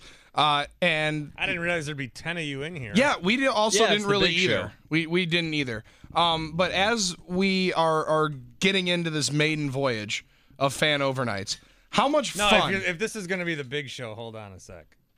No. That's our latest Twitter poll right now. Is Horvat? Did you get that out there? No one heard that because I'll my get that up mic's right now. off, right? What's No that? one heard that? No, you're just What'd you off say? mic. Don't worry about it. Did you get that up there? Who do you like best on the big show of the four guys and why? So throw that out there too. Gotcha. Because I'm curious. I like all those guys. Bart, so you come in, Fan Overnights here. You're not an early riser? I don't know. I've been doing mornings for like 10 years. Okay, okay. So you're used to this. You're used to this grind. This isn't new to you. Well, whatever You're fine with time it. I have to be in, no matter where I work, I get up like 40 minutes before. Oof. So I used to do TV, and my shift started at 9:30, so I didn't get out till like 9. So now I have to be here by 6, so I get up at like pretty close to that. So Wow. All right. Wow. whatever time I have to get Let's in, give him a round of applause. That's impressive. I can get up. But no, I'm not up at this time normally. No. No. I'm still in bed. But I'm saying, so you get up at like in the 5 o'clock hour to crack a mic at 6? Oh yeah, race here. Which there's a lot of cars on the road. I'm surprised. Yeah, you don't account for how many people are actually out at this time. No, So- there's a lot of people out. So how is it working with Chuck? I came in to talk about the Brewers. Okay, that's I mean, right. I thought that's what you guys were doing. But But if not, it's fine. Chuck and I are getting along just fine. are you good? We Yeah, get I along know very you're well. gonna travel together here. You got seminars coming up. Yeah, we have. Now a seminar. you guys are bringing Cody on the seminar. Yes, Who gets the room with Cody? I am. Freems is getting his own room. Frames is getting his own. That's room. understandable. Is he bringing his That's girlfriend? understandable. Freeman. Oh, what did you say? Is he bringing his girlfriend? That's Yeah. a good one. There's an email printout in the back. Hold on. There's an email printout in the producer booth. Chuck and Shannon Freeman. Did he get married? I don't think he did. I think he Bart? eloped. Insight? No, I think she. She goes by Shannon Freeman Yep. by choice. Okay. That's kinda she is strange. associated with him. Like not legally, but No, but isn't that kind of strange? to her friends. Let's pretend we're married. Yeah. And play house. Huh. All right, so off that subject, Yeah. you guys played golf though a couple of weeks ago, and now Bart, what we like about what your show is I played golf yesterday. How'd you shoot? I was in a scramble. Probably with, way better than I did. I no, shot I was in a scramble horribly. with Bryant and Stratton, college. All right. Oh, the college. Yeah. You gonna be the new golf coach? No, but I golf with their women's coach. You gonna be the mini golf coach? No, I'm in a mini golf league. Okay. So when you guys Tim lost during interest. This is too many people talking here. Yeah, Who needs me? Way too many people talking. What the hell? So you guys are going through and doing some gambling on the show. But the issue that Tim and I have, and what we've tried to change up, is instead of gambling against each other, wouldn't it make more sense to gamble with each other and then have the ability to then you both make more money? I proposed that to him. I don't think it went over. That's just not in the cards. He's just not interested. Well, I'm going to owe those guys money, so I need to bet back that first. I bet Bill and Cody and Chuck, I bet them all that the Cubs would win the division by at least 10 games. And I did that in April. And I did that because Chuck and I were on Bill's show one day, and Bill was, and Chuck was doing it too. They're just underestimating the Cubs. The Cubs suck. The Brewers are great.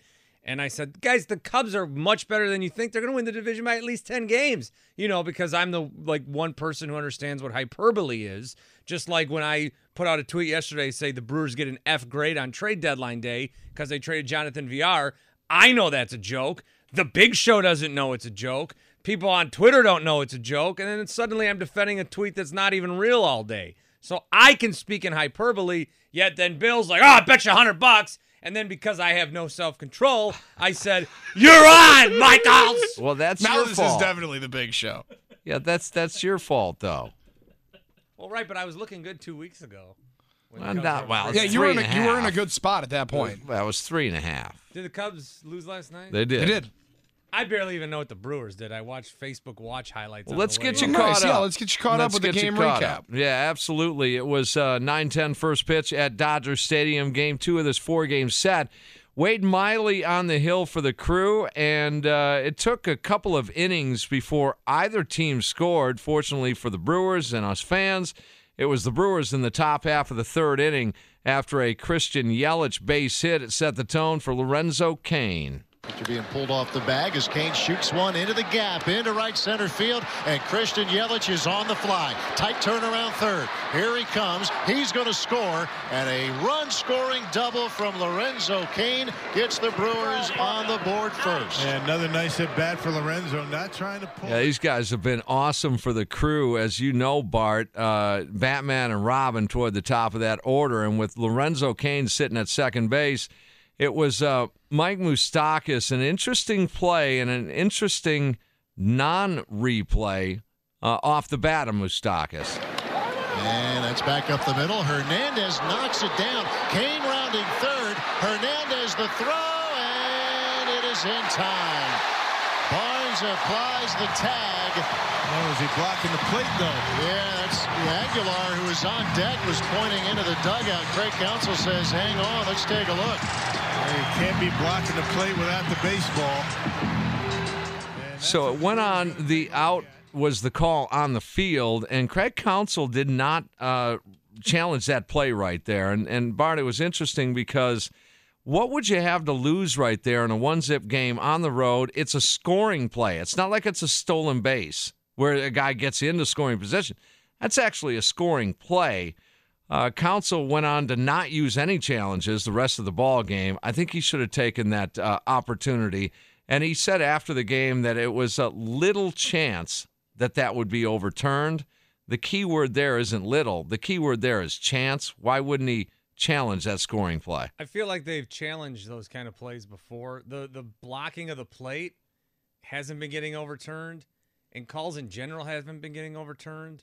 Replay right now is just for show. I don't even know why they do it. They're not changing anything. Agreed. Just wipe it away. So, yeah, I guess still, if there's still a chance, you might as well do it. But they're just, especially the Brewers. The Brewers, I think their replay rates are one of the lowest. Real bad. For getting overturned. Yeah, it's real bad. And it stayed 1-zip throughout the middle portion of the game. Wade Miley, however, was dealing last night. He allows just a couple of hits, no runs.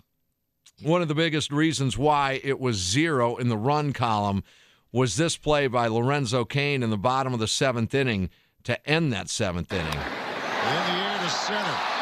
Cain going back. At the wall, and it is caught by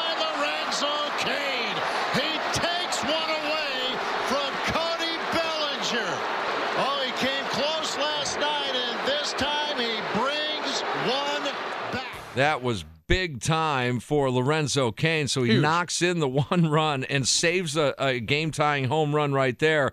And that was the day for Wade Miley as he throws 7 shutout innings, a couple of hits, couple of walks, 5 strikeouts, gives way to Joakim Soria, a scoreless 8th, and Jeremy Jeffress in the 9th inning locks it down for Brewers 1-zip victory. It was a big win. That's 2 straight in L.A. That's 5-1 on this 8-game road trip, man. This is big time for the crew. And the West Coast road trip from hell is now turned into an opportunity to make up hay after you faltered down the stretch into the All-Star break. It's pretty amazing. And they're going to come back for 3 games against the Rockies, Bart, here over the weekend, and then finally get their first day off since that All-Star break. And the schedule really starts opening up for them. So did Council say anything about Jeffress getting a save? He said that the matchups look good right there. It was 3 consecutive right-handed hitters. Okay, good. I like that.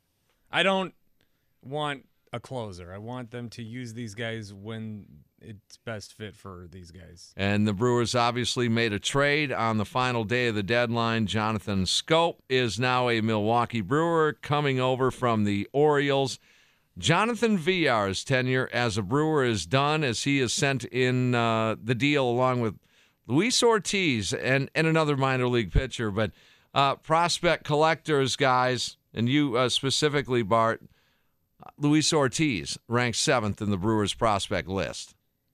I just think that they didn't want to give up Hira or Burns or Ursig or Corey Ray, so they were open to any trade without those guys. So David Stern's doing a little prospect collecting. He just was not willing to give up those guys. I was more upset that Jonathan Villar got traded. I don't think they gave him a fair shot in 2018. And Billy, like a wrestler, like Rusev, and I keep trying to make this wrestling comparison, but nobody cares about wrestling, but it's the perfect comparison. Like Rusev or Zack Ryder, or when there's a bunch of guys in wrestling, Tim, that when they're not getting the love from the writers and the producers, they'll kind of do their own thing on social media or with the crowd, or they'll kind of tweak their character.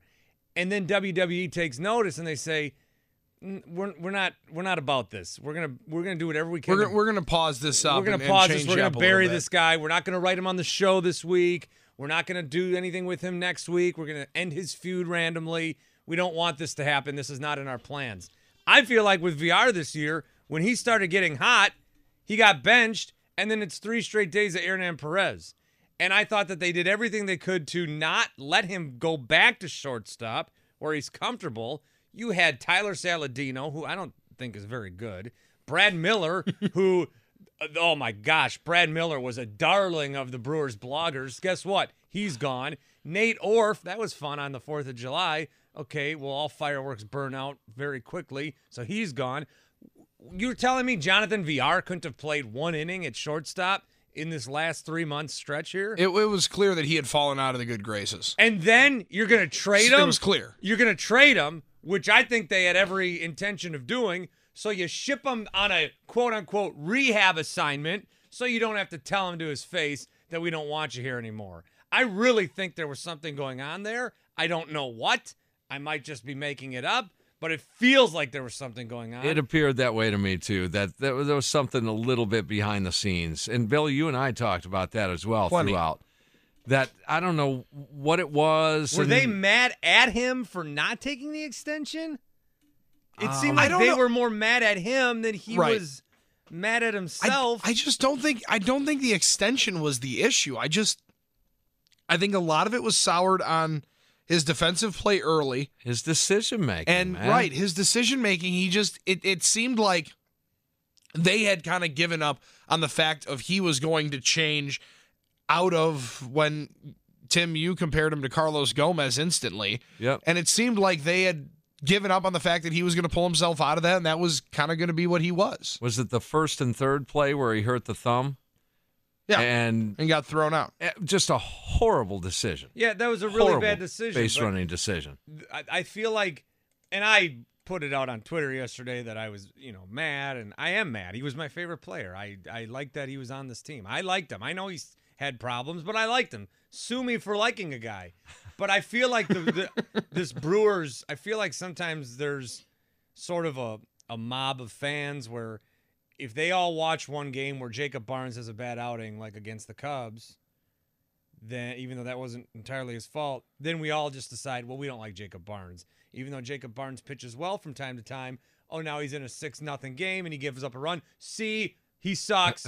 The mob comes out. I feel like that especially happens a lot with relievers. Matt Albers. It happened with Chris Davis, which I don't need to get into. It happened with Chris Davis. I feel like that happens. And also, just because David Stearns makes a move doesn't mean it's good. Just because David Stearns makes a move doesn't mean you have to defend it. I think a lot of times what we're doing is we're so enamored with what he's doing that he makes the move. And I know this because I do this with the Packers. I'm an apologist. So David Stearns makes a move, and then we do whatever we can to justify it rather than viewing the move and then determining it. I feel like we're starting to do that with David Stearns, and I really want to be cautious not to do that. The knee-jerk reaction shouldn't be to defend the move and justify the move. Take a step back, don't speak, digest, process, and look at the move itself. Don't just say, well, we're Brewers fans, so we'll defend the move. Right away, everyone wants to tell me how good Jonathan Scope is when I'm the only one that knew how to pronounce his name 24 hours ago. Bart, I'm still, and it's well documented throughout the last 6 hours of broadcasting, I'm still not sure I understand that move. I'm not quite getting it. Maybe it'll click to me at some point. There's definitely some layers to it and how it all fits. Well, and what these couple of moves have shown you is, do they have a lack of confidence in Travis Shaw? What are you doing with Travis Shaw? You knocked him out of third. Okay, so he'll play second. All right, we're all on board. Well, now you're going to go trade for a second baseman who's an all-star, and you have every intention of playing him a lot. Okay, all right. So what is Travis Shaw? He had a pinch hit home run the other day, so that's the role they like him in? It is weird. It is weird, and I think that maybe it'll work, and a lot of Stearns' moves have worked, but for us to all just say, yep, we love it. What a great move. I think that's bad for us to do, and I think that's bad for fans to do. Did he just say his favorite Brewer was Jonathan Villar? Yeah. He said it a couple of different He said times. my favorite Brewer was Jonathan Villar? That was his favorite Brewer. I think that's what he said. He said my favorite. I said my favorite Brewer was. I said, guys. I said my favorite Brewer was Jonathan Villar. That's just so strange. I said. It's time for the latest game show that is. We're here, screaming through this nation and the fan radio station. It's time to play My Favorite Ex-Brewer. Our contestant today hails from Fond du Lac, Wisconsin. He was a two-time All-American soccer player. His name is Bartavius C. Winkler. Thank you. Thank you. Good morning, Bart. Thank you. Good to be here. Okay, my favorite former Brewer. Would you like to take it for 100 to 500? It's bright and early. I'll start 100. And your first guess is? My favorite? Jonathan Villar? Got it. There you go. Welcome to the winning column. Our second guest hails from Hales Corners, Wisconsin, checking in at 6'4" and 368 pounds. Oh, come on. Oh, come on. This former offensive lineman is currently looking for work, and he could use the money. He could use the money. Your favorite ex-Brewer? Jose Hernandez. Nicely done. Nicely done. Judges? Yeah, that stands. Good for you. Our next contestant hails from the mean streets of K-Town, been time warping his way around the city for years, a 30-year radio veteran, and still continues to leave the house without shoes on. Tim Allen steps up to the podium. Tim, thanks for joining us today. You got it. Your next guess on your favorite ex-Brewer. I'm going to say My man, Kurt Neuenhuis.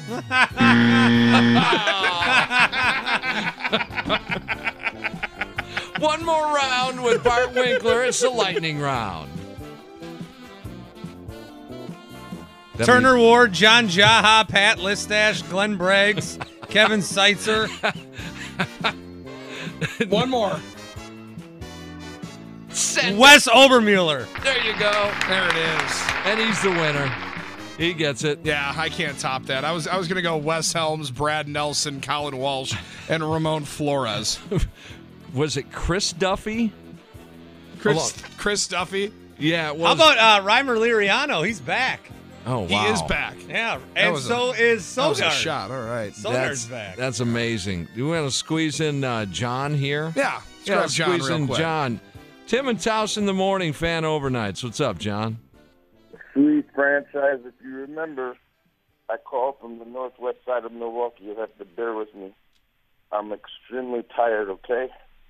Okay. If we could keep this conversation between me and you.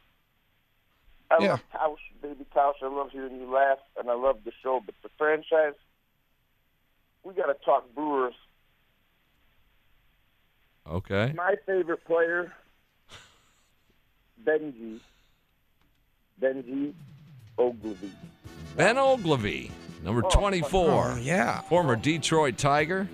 And I heard you talking about Willie McGee early in the morning with his swag and his walk. Yeah. So, when I think back to 82 and my Tops album, and I think back to all those All-Stars we had, and then I hear the name Suter, it gives me, like, chills up my spine when I think of St. Louis and what's that guy's name? Bruce Suter? Yeah. Come on now. Look, I couldn't even hardly hear hearing the words Brent Suter. Isn't he off the team now? Well, he's on the disabled list, yeah. Yeah. Yeah, well, I hope he heals up fast, but, you know, I don't need to hear that name Suter. It brings me back to 1982, and that was like a sore spot. My brother just sent me a birthday gift, and I got it in the mail, and it said Fragile from West Bend. He lives out in New Mexico, and I opened it up. It's an 82 4-pack of Brewers McDonald's glasses. I'm looking at Ben Ogilvy next to Robin Young. Love him. That's cool. Next to Gorman Thomas. I'm looking at Ted Simmons next to Raleigh Fingers and Pete Vukovich next to Paul Mauder. Hey, they also had the McDonald's placemats, too. Did you ever get those? Now, check this out, franchise. Okay, last year I went to 4 games. You know who was pitching in all the games I went to? Brent Suter. The Bulldog, Jimmy Nelson. I was having flashbacks of 1985 Roger Clemens. Flashbacks. I was having flashbacks. I said, gosh, this guy is playing so good. I got to go watch him. But I haven't made it to a game this year. But Saturday, guess what? You're going. I'm going to be in the house. And every Brewer game I go to, we really usually end up winning. But remember I called, and can I get a shout-out? We gave a shout-out to that one guy. I saw him one time at Whole Foods. I said, you're a Brewer guy, aren't you? And he said, yeah. And it was Doug Melvin. Now, Doug Melvin, he brought us Josh Hader. And I got to say, give that kid a break. Don't be a hater unless you're Josh Hader. You got it. Hey, thanks for the call, man. Hey, thanks, man. Have fun Appreciate at the it. game. Hater. Have fun at the game on Saturday. That's going to be awesome. How All about right. Mike? Mike from Heartland. Hello, Mike. Hey, Tim and Tausch. Hey, I am all for you guys doing this thing every night. I get up at 3 or 4 o'clock in the morning to head to work, and no disrespect to that lady Amy Lawrence who's on usually right now. Mm-hmm. She's okay. She's you got know, the night off. We let her have the night off. Good.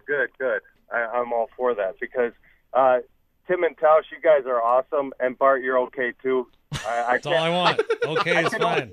Hey, I can only listen. I can't listen to you because I'm at work when you're on, but I do listen to you when I can. And I just wanted to squeeze this in. I was on the Big Show a couple weeks ago, right when you guys were doing the post-game show during the Big Show. and I'm in my mid-40s. I used to be in the Brewer Pepsi fan club as a kid.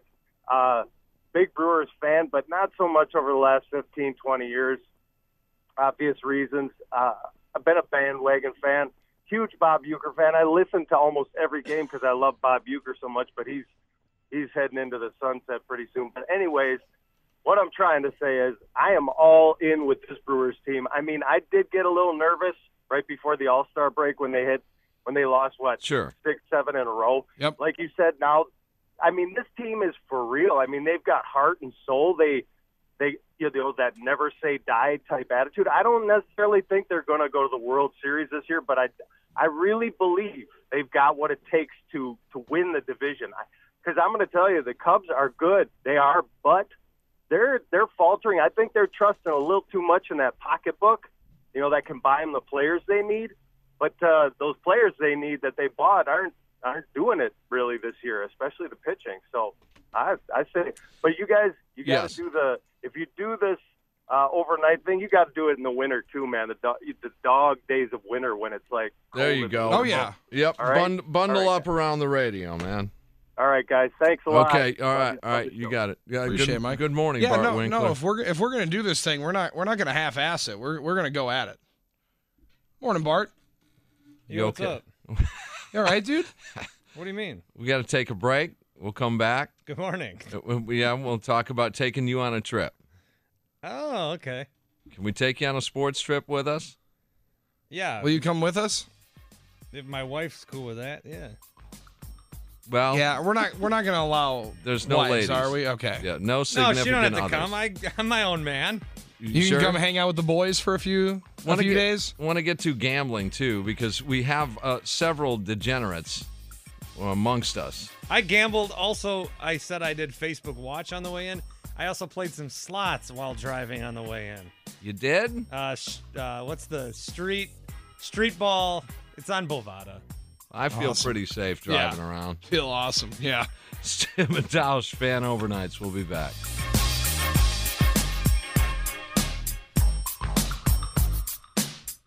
It's 4:42. Good morning, Tim and Tausch fan overnights. Tim Allen, Baby Tausch, Bill Schmid, Bart Winkler in studio guest, and a cast of, as Bill Michaels would say, thousands. Cast of At thousands most, that in means here. 3. That That means there's one intern in here who doesn't know his name, and then either me or Chuck are still hanging around. That's what a cast of thousands means. So you get in a plane and you want to go see a game. Now, world traveler, Bart, would you consider yourself like our Bill Michaels board op friend, a world traveler? Is that you too? Not on purpose, but I've been to a few spots. Yeah. Okay, to see sporting events? Well, I take a road game Packer trip every year. That's right. You do that. That's pretty cool. We're going to Seattle this year. It's a Thursday nighter. And these are That's old sweet. college buddies? High school. High school buddies. Nice. 10 of us go. So now, you guys will fly out there, correct? Because we were Yeah. having a conversation with a listener and a little campaign to do a Vegas trip, but they want to drive. Yeah. No, you can't drive to Vegas. You're going through mountains and stuff. I presume. I don't know. The route to Vegas. Well, you go through Iowa and Is it so, the yeah. trip, a Vegas trip? You want to maximize your time in Vegas. You're going to eat up a lot of that time being on the road. So I think that is a mistake. I will say this, favorite trip of mine, I was at I don't know if you guys remember this, the Packers Cowboys game down at Old Texas Stadium on a Monday night where Chris Bonio kicked, I want to say 7 field. It was 21-6. 21-6. Favre Yep. scored late in the ball game. There was a little dust up at midfield. Mm-hmm. What a time. It was warlike down there at Texas Stadium. You think there's rivalries that, and I underestimated that rivalry, guys. I did. But it was warlike in that stadium, running through the just packs, just pardon the pun, but groups of Packer fans just like wolves, just go Pack go. It was amazing. It was a ton of fun. It was a Monday night game, so it had all that allure to it also. But I mean, that's one that I'll never forget. We've taken some short-term Brewer trips up to Minnesota. You were there, last year, Billy? Yeah, I was up there last year, obviously the day that Anthony Barr ended pretty much the Packers season. And that was just a trip in itself. I mean, they're interesting story that came out of that. But I feel like it also is different when you make the trip also, guys, with either family or friends, because that changes the dynamic completely of the trip. The father-son trip, that part of it. Most of them I've gone with my dad. Now, we also then took also some cousins and uncles, and when that all gets going, that can get dicey. Yeah, I bet. I've heard the stories. Yeah. And when there's alcohol involved, then it gets... Then all bets are off. Really dicey. Now, Chuck Freeman, who's on the Great Midwest Bank hotline, Freems knows all about some of that. Morning, buddy. Morning, Freems. Alan, I was at the same game, 1996. I think it was like November. I was like the Packers, because the Packers lost the previous week in Kansas City, and then there was a big showdown with Dallas. And that's when Mark Chmura went down in that Kansas City game, right? No, jeez. Because I think Chmura went down, and then Derek Mays also went down as well. Well, they got because I remember after the Cowboy game, they were having problems with their offense. Robert Brooks went down a few weeks earlier, and they had to go get some offense, and then they went out and got Andre Rison. And they never lost with Rison, by the way. You were at that game, really? That Monday night game? Yes, 1996. Yeah, I went down and covered it. Sure. That was wild. Yeah. I went with a group of people. The station I was working for gave away a bunch of trips to go down and see the Packers. It was sponsored by Coca-Cola, and there was like a pregame party, and then they do it upright. They were at that time. It was a lot of partying outside and the cheerleaders and the whole deal. But it was it's just one of my favorite trips. It was a lot of fun. Oh yeah, I mean it was like because it was every year in the 90s. Oh, this is the year the Packers are going to go out and play Dallas, and they're going to win. And they would lose to them in the regular season, and then they would get them in the playoffs down there at Irving, Texas, the old Texas Stadium, and they'd lose again in the playoffs. So, but in '96, I think that was that loss to Cowboys that year. That was the last time they lost to them, because after that, because the Packers never met them in the playoffs that year, because the Cowboys got bumped out by Carolina, and then Carolina played Green Bay in the NFC Championship game. The Cowboys and Carolina played in the divisional playoffs. So the Cowboys, the theory was, can the Packers ever get the Cowboys up at Lambeau Field? And they did, but the Cowboys were I think it was '97. They were done with their run already. They were old. Yeah, they were on the tail end of that. And Barry Packer, Switzer had kind of messed around with that thing. Packer route all the way through. Yeah. And two frames that loss in Dallas now also in that '96 season. Correct me if I'm wrong. The next week they go to St. Louis, and they were down in that game too. They were down at halftime, and that was the Doug Evans interception return for a touchdown. And at that point, then they don't lose again. Yeah. They just went out and then they got back on track. And Rison joined the team, and they were on their way. But I mean, they went through a little midseason funk there, and they also lost to the Vikings earlier in that year too. I want to say.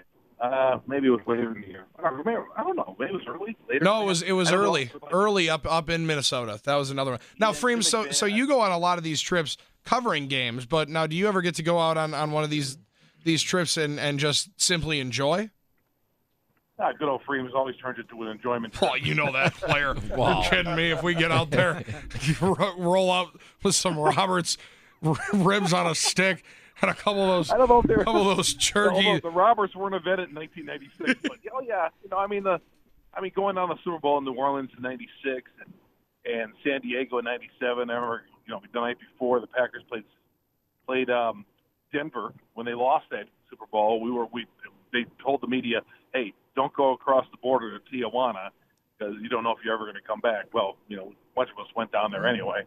And that was kind of cool. We got back at about 5 a.m. Huh? But, those, the Super Bowls are a good time. I know the last one, though, down in Dallas, it was a lot of work. I mean, we barely went out down there. So, but, a lot of times, though, when you are on those trips, you are working, and it's just, they try to, they get everything out of you when you go on those road trips. So would you say then, Chuck, that you've been at more Packer games or REO Speedwagon concerts? Oh, Packer games. Oh, Packer. You sure? Because it really seems like every time the NBA draft hits, you're seeing REO somewhere. Oh, here we go. Well, He's up. Here we go. Here we go. Now I'm gonna explain this again, so you all are there. That is the one. That is the weekend. I have 2 non-kid weekends a month, and that happens to fall on that. And then when you don't have the kids, that's when you take advantage of it. You go on vacation. I like to golf, so I take my vacation every other weekend during the summertime. So I don't want to take it during the Packer season. I can't take vacation then. Don't want to take it in the wintertime. Can't golf then. So I like to golf. So I usually go to Eau Claire or somewhere up there and go out. I've been doing that for years. So there has been some drafts that covered. Many of them. Trust me, believe me. I've covered my share of NBA drafts and done my shows the next day. So Yeah, I get it. That explains the NBA. If I'm going to miss a couple of times after, I think I've earned it. We all are, and everybody listening, you all get a day off at your job. No, but I don't miss any big events. Yeah, so that explains the NBA outside draft. the Super Bowl. This What year. about what about the NFL draft? I've been there I've been after the. I've hosted the NFL draft on that Friday night show. I've done that many times. There was a couple of years ago. First of all, I can't believe I'm explaining this, but there was one night we had because the Miami Marlins pitcher was pitching a no hitter, and the game just flew by. We did the show. I think it was Wicked and I. The show. Who? We're out of there by 9:30. Yeah. The guy was pitching a no hitter, and it was a fast game. So. I've been at the draft. I've covered the draft. I've done the show from up there. I've done it. Trust me. I've done more of those shows than Winkler's been alive. So Chuck, here we go. Chuck, I got a question for real. As I'm working on our show today, do you remember? Well, I'm sure you do. Oh, you guys are doing a show today? Yeah, 6 to 10. Oh, sweet. Okay, cool. Nice. The guy that we had on 2 weeks ago when he's like, the Pirates suck. There's no way that this Brewers series is going to make them contenders. And then they go and trade for Chris Archer. I think about that a lot, and it really pisses me off. Well, you need to do something more in your spare time. You're thinking about that guy in Pittsburgh. I think about him. I think about him often. I I missed you yesterday on the golf course. We had a good time. Oh, that's good. Yeah, it was me and Ryan from Bryant and Stratton and Mike Anderson, formerly of Channel 12. Another name drop. We had a running back from Broncos. Yeah, Anderson was in our group, Yep. and I think he's Mike going to come to Anderson. our golf outing. Oh, Mike Anderson and Tim Allen. I remember him. Boy, Mike, he was like one of the faces of Channel 12 for years. Yeah, no doubt. Yeah, he'll be at the I State have Fair. no idea. He'll be at the State Fair Thursday. He's in retirement, but his news director called him while we were on the golf course, and they're going to make him work on Thursday. Because his news director called him because he's retired. Yeah, he's not. Yeah. He did his last reporting shift about a year ago, and they made a big deal about it on Channel 12 as they should.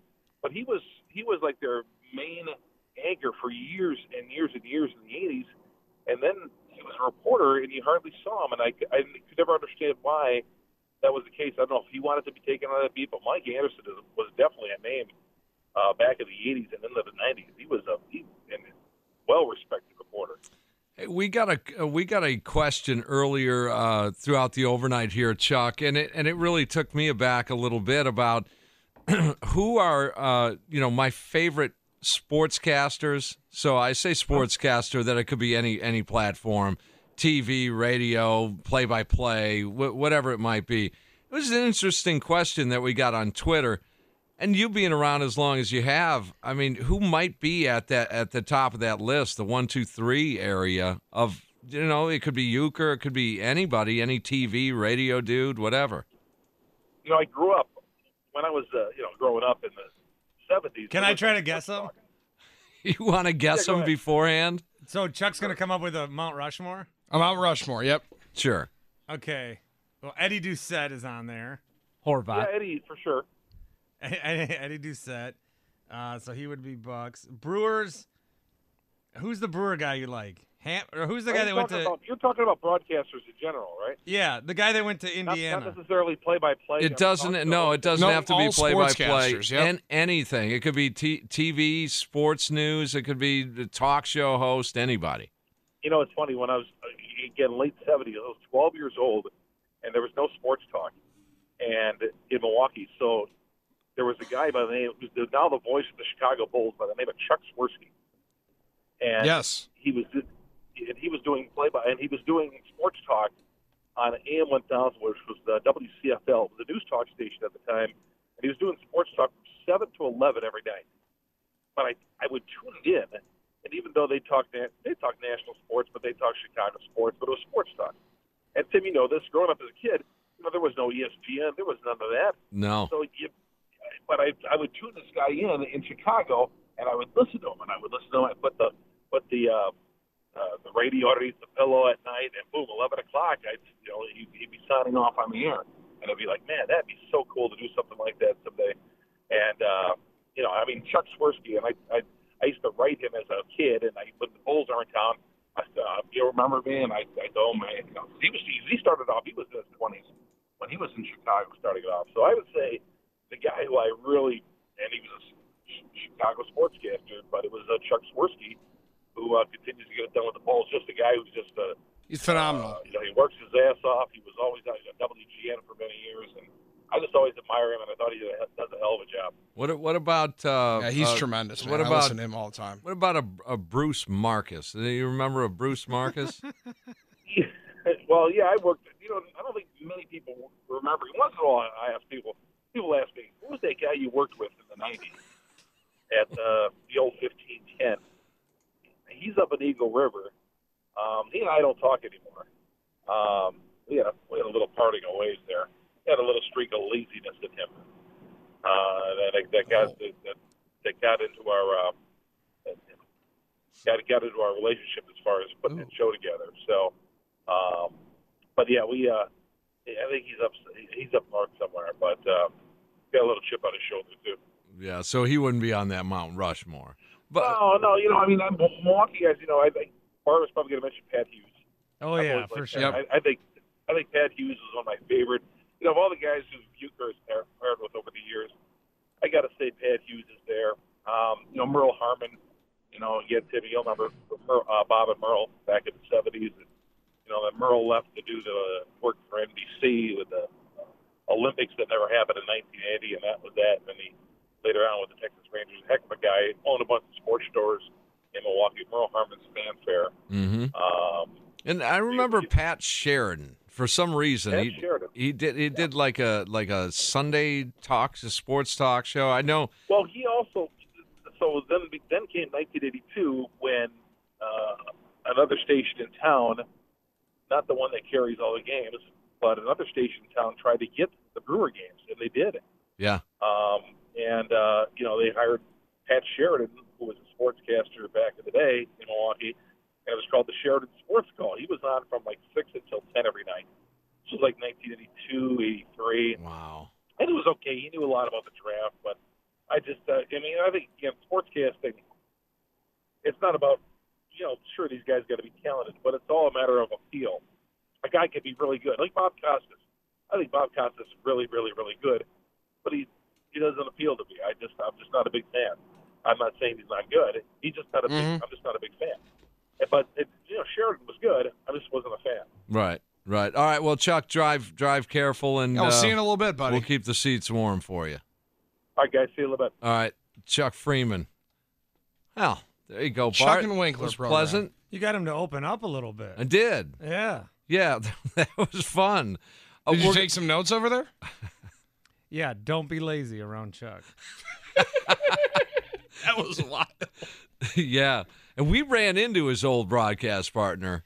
I knew him from Here. lacrosse. He worked in lacrosse for a little bit when I was out there. Yeah, that was interesting. Yeah, you know what? There's breakups in every partnership. In every field too. Yeah, that's for sure. No doubt. Hey, speaking of opening up a little bit, open up your pocketbook and join us for the golf outing. Got details on that coming up. Also, gambling with a couple of degenerates. next here. Tim and Tausch, overnights here on The Fan. Believe it or not, folks. Well, welcome to the 5 o'clock hour. Tim and Tausch, overnights here on The Fan. And it's 5 o'clock. That means pick a lane. That means pick a lane. So call up 414-799-1250.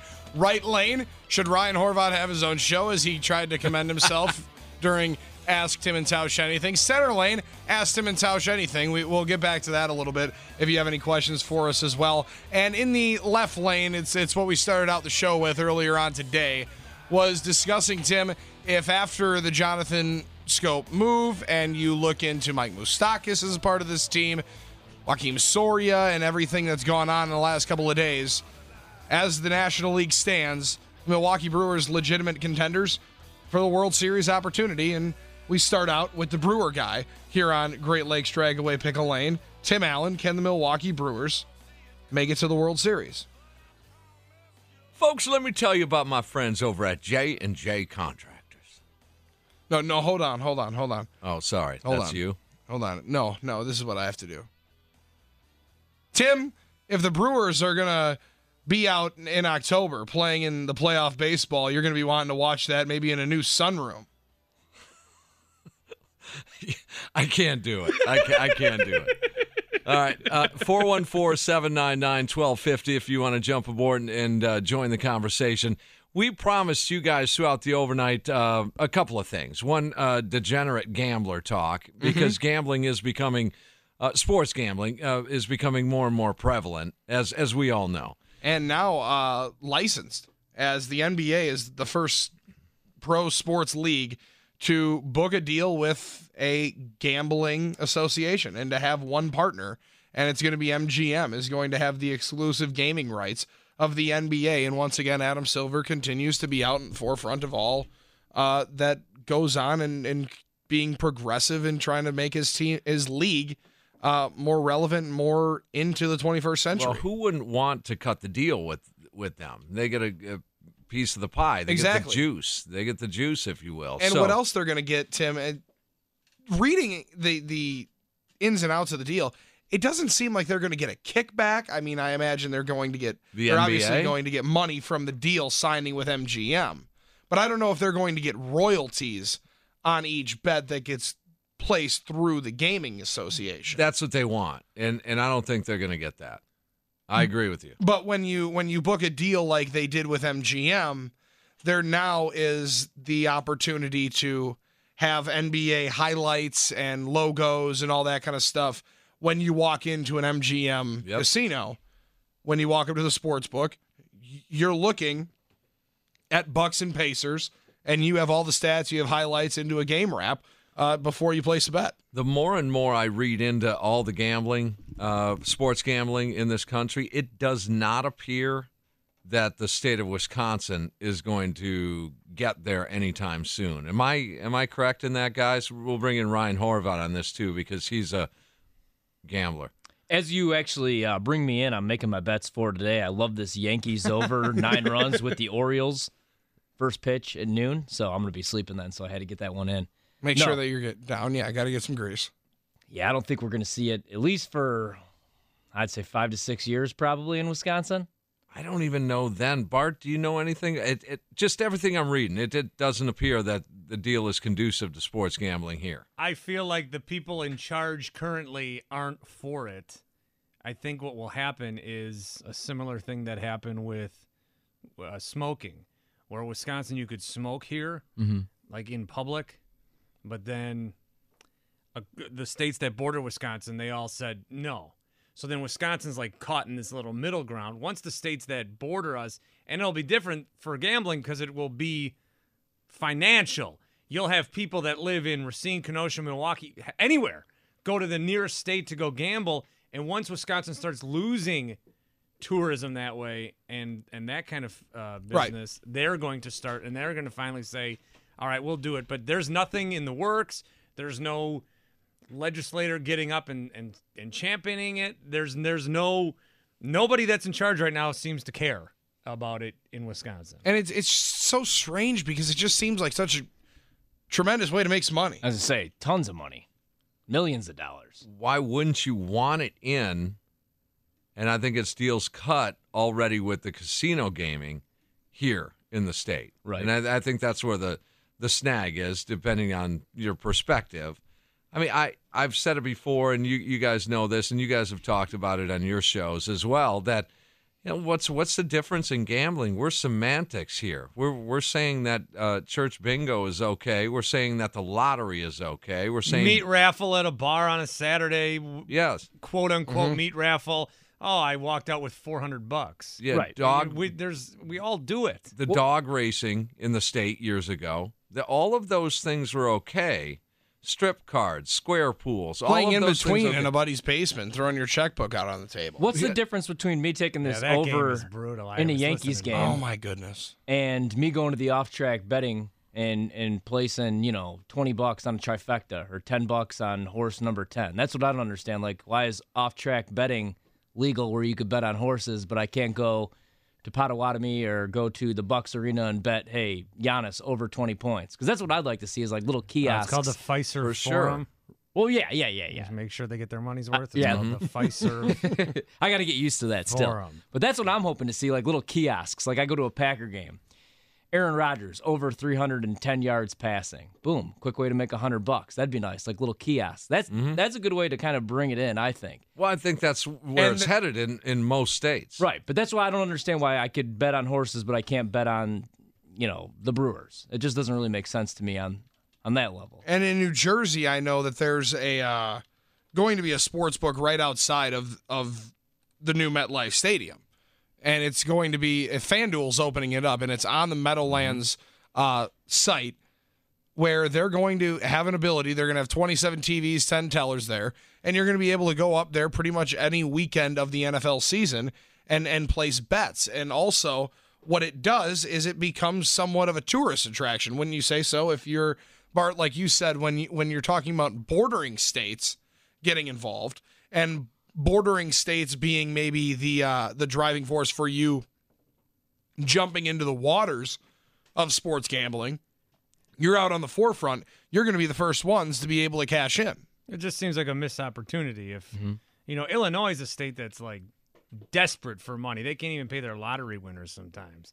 So there should be some movement to get it going there so they have more of an intake. I don't know. It just seems like the people in charge currently in Wisconsin don't want it. So go to the polls in November. There's enough pieces of the pie to go around when it comes to gambling. Just look at Las Vegas. I mean, there's enough to build Taj Mahals in that city, and everybody can win on this. And they have. Yeah, everybody can win on this. It's just funny how the hypocrisy of gambling. It's okay. And again, I don't want to browbeat anybody, and churches have fundraisers, but you can't tell me that those folks that go to play church bingo are doing it to donate to that church. Because if that's the case, then when you're not doing a donation when you buy $20 worth of pull tabs? No, when you yell bingo, then give the money to the church then. It doesn't happen. It doesn't. And it's just always curious to me. The payoffs to players, quite frankly, guys, in the sports world and doing what we do here, it's crazy how more players, referees, or coaches haven't been caught fixing games. That's the craziest thing about the NBA jumping on board with this. Because if any league or association, I'd be questioning probably the NBA just because of what's happened in the past with the officials and guys going to federal prison over shaving some points and fixing We're fooling games. ourselves if we don't think that games have never been fixed. No. One thing that we know they have. We're fooling ourselves if we don't think it's going on, let's just say in the past 15-year window.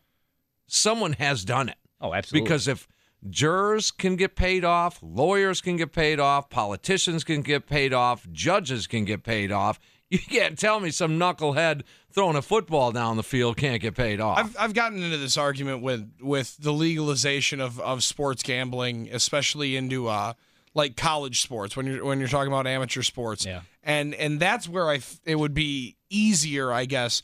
When we're talking about people fixing games, right, in point shavings, we're talking about organized crime, right? We're not talking about somebody walks up to a kid on the Marquette basketball team and says, "Hey, man, you want to make $10,000?" No, but it could be that small.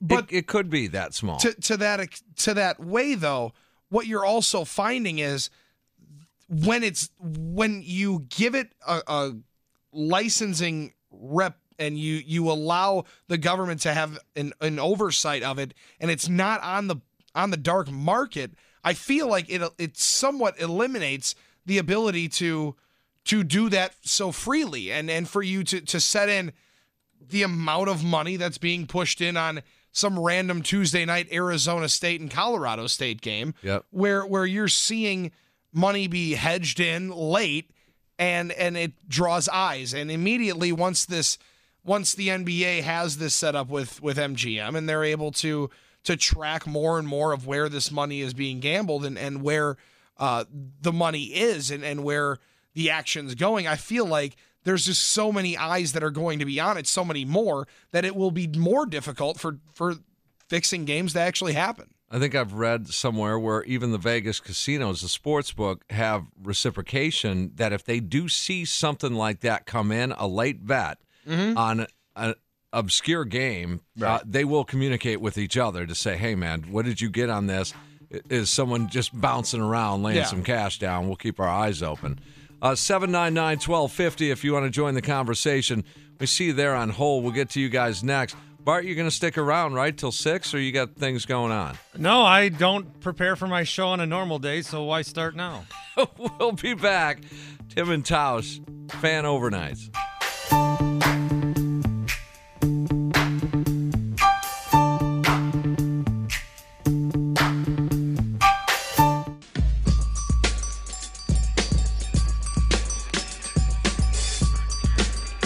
It's 5:18. There's nothing wrong with your radio. It's Tim and Tausch in the morning, Fan Overnights. This is down the home stretch here for us. This has been a lot of fun. We've been on the air. So much fun. What, 11:30? Yeah, just about. Last night. Stretched through it. Did you guys hit a wall at all at any point? Not really, no. No, not too bad. Not too bad. Had some turbulence right around the beginning of the 4 o'clock hour. Yeah. But other than that, it's been pretty What smooth happened sailing. then? It just fading a little bit. It just running like, out of things to say. What got to one of those points where it was just like 19,000 voices, just like Isn't that when I came in? Because I got voices inside my head. When you came in. Yeah. Okay. Indeed. 799-1250.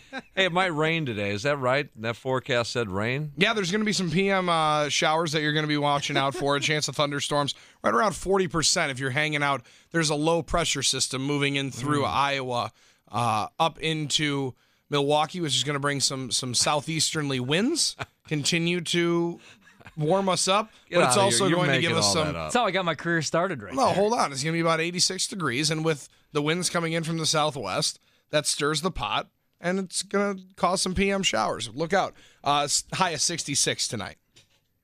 Okay. Maybe you should do that. Do that. Very good. Be a weather guy on TV. What are you saying, Bart? Saying the sports thing's not really working out. No, Billy 20 minutes ago said he wants a job. That's true. You did. I did say that.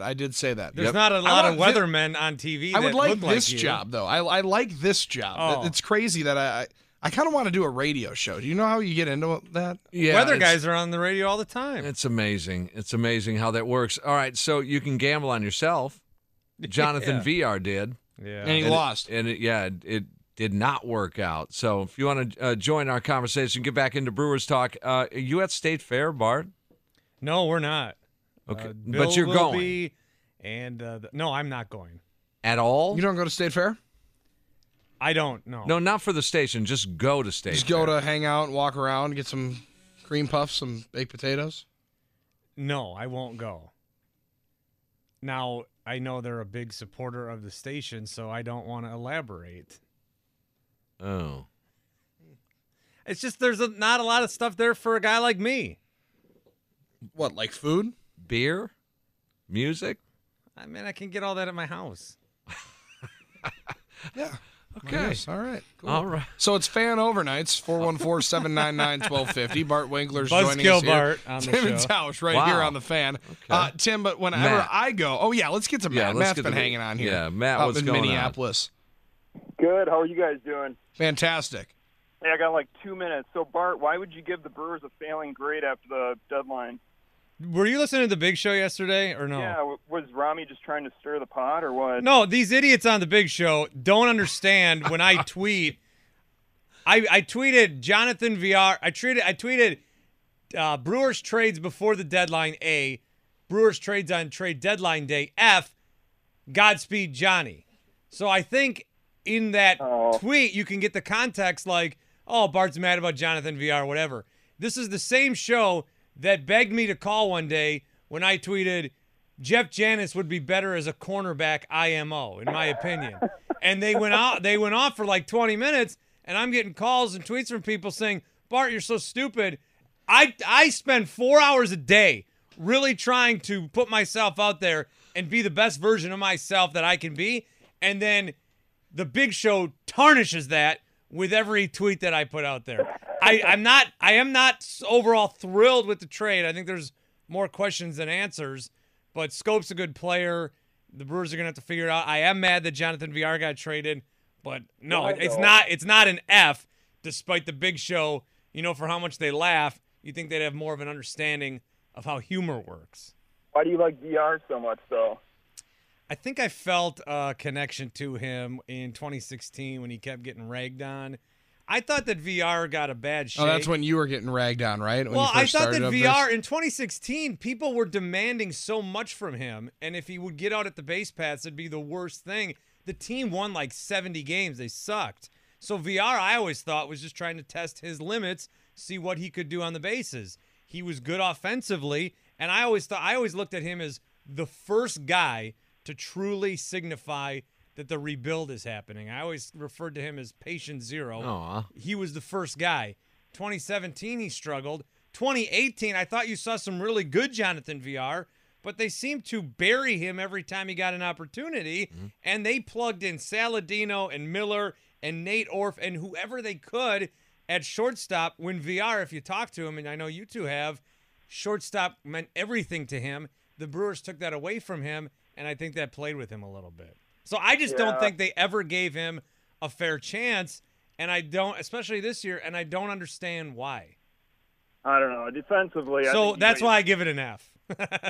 he made way too many errors defensively, and I think, like you said, base running, he had problems running the bases a little bit. He had his we problems. We need to find our adventures with VR. He definitely had his problems. I mean, I know that. I feel like if there was an error that, like, let's say Aguilar makes an error or somebody makes an error and was like, okay, they never think of it again. But there was a play this year where a ball got thrown in to second base and VR couldn't catch the ball and didn't make the tag. I don't know when that was, but do you guys recall that? And Counsell said he's got to make that catch. He's got to catch that baseball. But everybody just swarmed on him. Sometimes with the Brewers and with our sports teams, the mob unconsciously picks a guy and gives them no leeway when they'll let these other guys do whatever they want. Sogard and Orff. And I feel like VR was one of the guys that we just, like Chris Davis was one of those guys where you think of all the bad things he does. You don't ever talk to him about the good stuff. It's always the bad stuff. And when there is a bad thing that he does, it's magnified. So, I see all the problems with VR that everyone else does. It didn't make me go crazy and mob-like when he did it, because I understand that there was good stuff and there was production from him. And when he got hot, he started to get buried this year. Right. All right. One more quick thing. You guys should pick That's All I Need from the Dirty Heads for your song. Just skip 47 seconds in. You should be good. All right. That's all I need. Thanks, all Matt. right, thanks. Appreciate it, man. Thanks for the call. That Dirty Big Show, Heads. man, they are so bad for me. And I started there. Yeah, you did. Honestly, I remember your first day. I Did they thought there's pick on no you way or this what? guy isn't a game show host. They picking on you or what? No, I can't tweet between 2 and 6 because one of the guys will see it, read the tweet, and sometimes I tweet with sarcasm, and it just doesn't get through. And so I'm on the golf course yesterday in a golf outing, sucking because I suck, but also because I'm so like now. By hole 10, I was lost on Twitter, defending myself for something I didn't even say. Well, that's good that you're getting all that action, and we can all get along, and we are great colleagues, and we like each other. Let's, of course, don't we? Right? Yeah, for sure. Okay. Oh, yeah, I love the guys. Let's get to our final spin, if you will, of Adventures with VR. Not a lot of people have heard that. We played it like once in the last year. Is that right? Yeah, it's been a long time since we used this. Yeah, we bid a farewell to our buddy Jonathan VR. It's time once again for another episode of Adventures with VR. Starring Jonathan VR. Feels like a stop sign would be on at a spot like this. With special guest this week, Carlos Gomez. Badass. Base running instruction by third base coach Ed Cedar. We just ran into a little bit of a rut. Last we checked with our little shortstop buddy, he was on his way to third base. Another base running mistake. I mean, they're piling up for the Brewers, and in particular, Jonathan VR. I mean, you don't go to third base and a ball hit in front of you. Yeah, he was traded away. Didn't you guys bring this up with counsel once? I don't know. You brought it up with somebody. You said, we do this thing, Adventures with VR, and I'm pretty sure it was we counsel. told him. You told VR? Yeah, when we were down in spring training. He's such a good dude. I feel Such like a you good told dude. counsel. And because I thought I heard counsel go, No, I don't think I bounced it off counsel, did No, I? I'm pretty sure it was VR when we talked to him. We had one of the best, really a good interview when you talked to Johnny V. Yeah, I like. He liked definitely him a lot. opens up, and a guy that really, you want to talk about a dude that's about ball. He's about ball.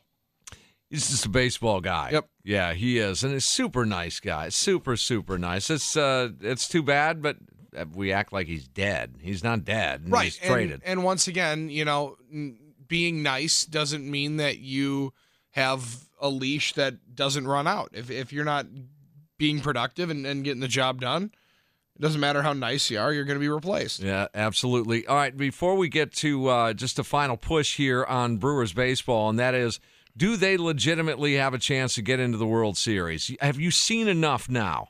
Because I'm still waiting, Bart.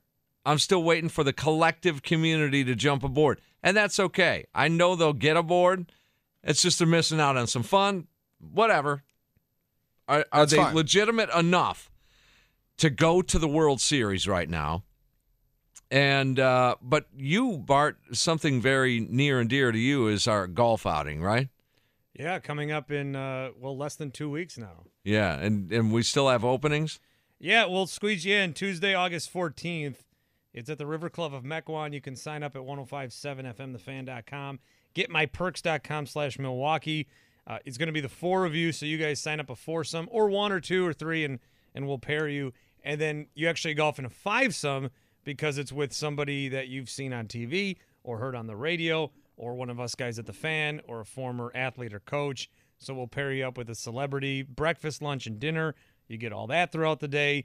It's really a good time. There's raffles and games, and you get a fan polo. Can't not say that. Really? Oh, Okay. yeah, you get all that swag and stuff. Oh. Now, you guys are golfing? We are golfing. We did get the Yes. okay. And So then if My- they have you, it'll be a sixsome. so my question here is, do we get breakfast, lunch, and, Sure. and dinner too? Oh, we yeah. do too? Yeah, it goes with it. Nice. Yeah, it goes with it. And That's what I'm we're talking about. Billy, we're still looking for two to golf with us. Well, no, we're looking for four. Are we looking for four? Yeah, you Oh, guys they're join a fivesomes. foursome. We Okay. join a foursome. Okay, and then gotcha. those are, you don't have to recruit. We'll just match you up. We're with in one. it to win it. No. We want to pick the best one. Oh. Yeah, we want to select. We want to select our team. Oh, well, then just figure out the guys that Michaels usually cheats with to win and pick those four. Oh, Okay. no. We're Cool. we're in it to win it here. Yeah, we're not messing around. We Have are. you seen this guy on the golf course? Yeah, Tim's got a good stroke. It's similar. It's a mix between, I call it like a Ben Hogan swing and a little bit of an Arnold Palmer, because he makes sure that he Old. keeps his arms down and then doesn't fully extend up. Well, I've been working on my game. As a matter of fact, I had a tee time this morning, but not knowing I would do this overnight thing. 6:39 this morning was my tee time. I had we to can cancel still make that. it over there. Had to cancel that. No, I've adjusted the game. You can see the game. It's a best ball tournament. It goes for charity. How many years have we been doing this? 12? This will be year 12. Yeah. 12. Wow, that's benefit the Give Kids the World Village, and we send kids down to the Disney area and give them opportunities that they would never have. Kids that had a hard time getting those opportunities. Yeah, normally I would do the big show that day. Brewers have a day game that day. It's against the Cubs, but it looks like they're going to give us the time to get out on the course. Yeah, we're going to get a chance to be out there and having some fun. It'll be a fun time. All right, final push to the top of the hour. Chuck and Winkler are in 799-1250. 110 games in, the Brewers 63-47. Do they legitimately have a chance to go to the World Series? It's Tim and Tausch here on The Fan.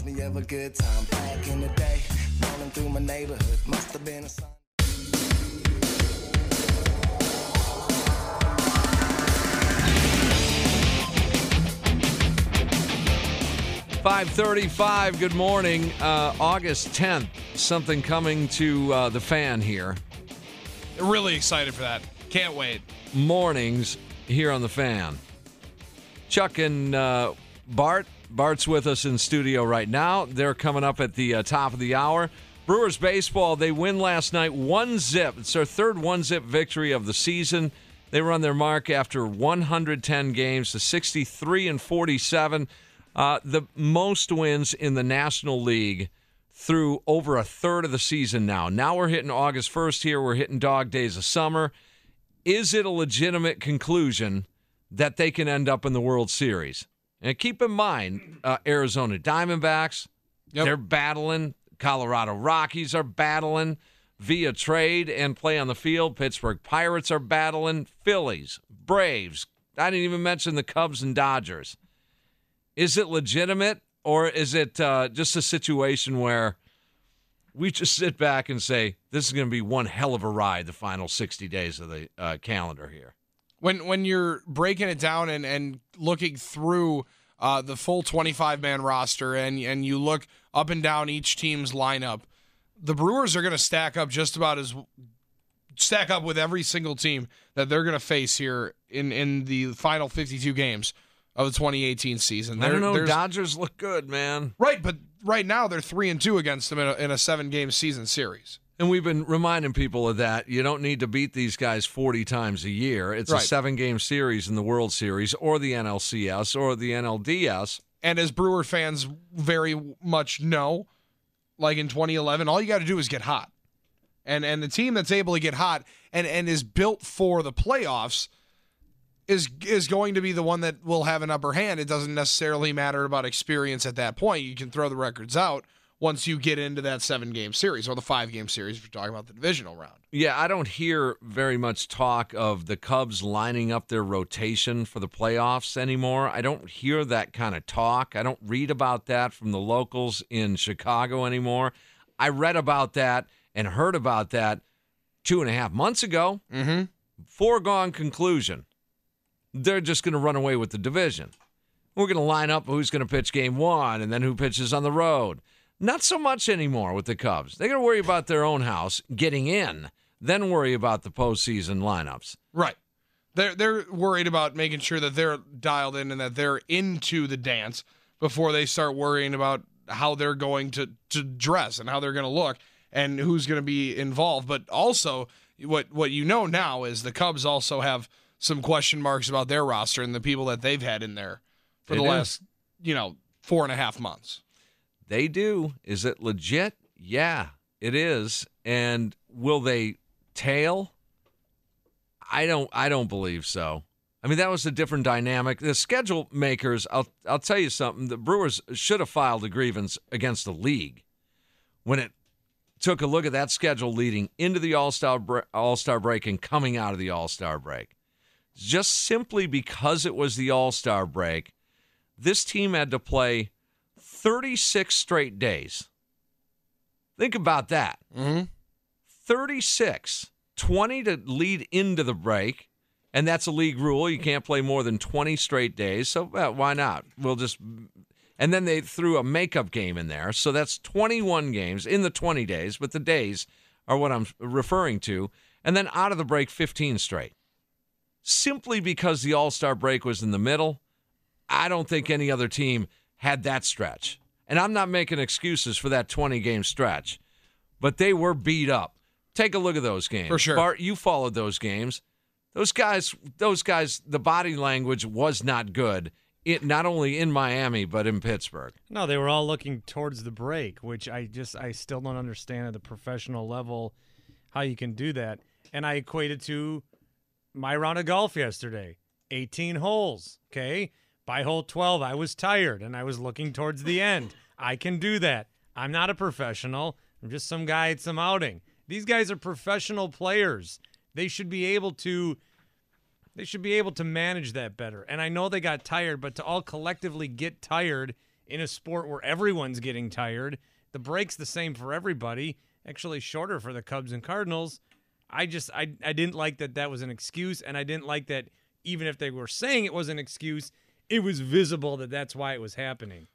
Council didn't want to make an excuse this year, but Tim, he did mention it last year when they get knocked out, guys, by the Cardinals in that final day.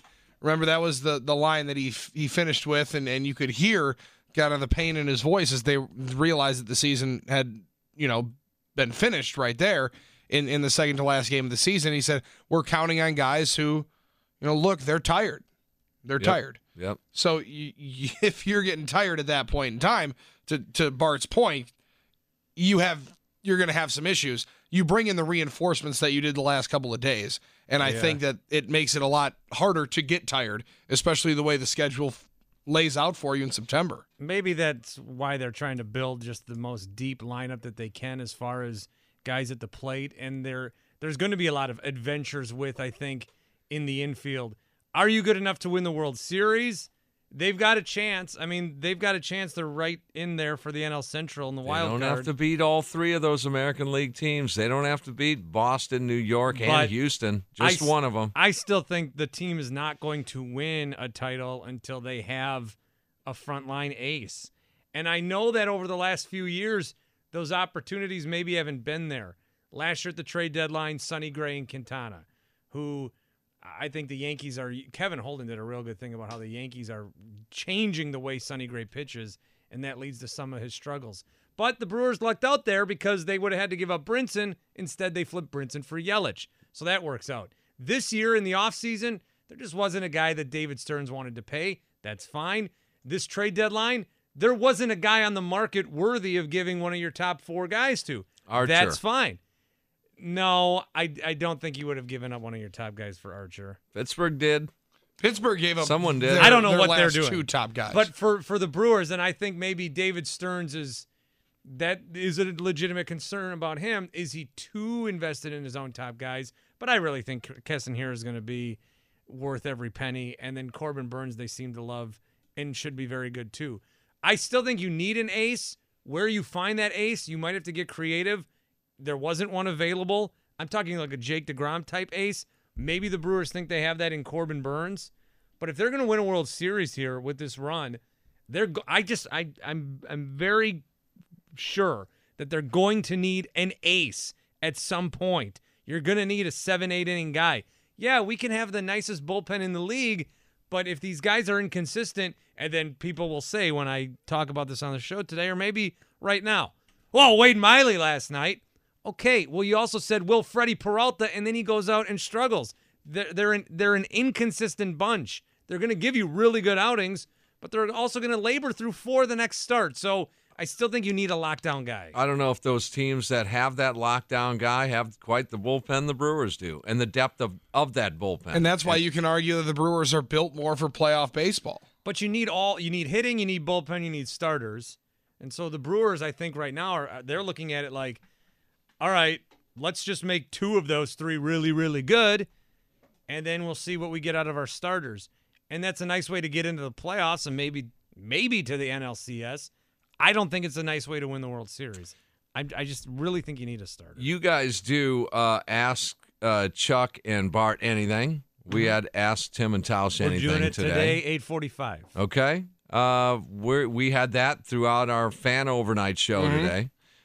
We also had the big show. They do Great Lakes Dragway Pick-A-Lane. That's what we're in the midst of, 414-799-1250. We do that also. And up next is Buy or Sell. And our good friend, the executive producer of that program, will stop by and ask some questions. Not just the program, the network.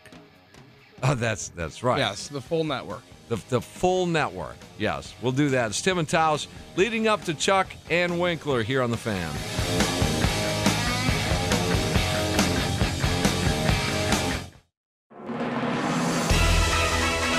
In the world of sports, a lot of people say a lot of things. But does it pass the big unit test? Let's play Buy or Sell. Brought to you by Bryant & Stratton College Athletics, offering athletic scholarships in 9 junior college sports. Learn more at bscbobcats.com. This is the Bill Michaels Show. Well, it sort of is. For the next couple of minutes, it might be. Might sound like it.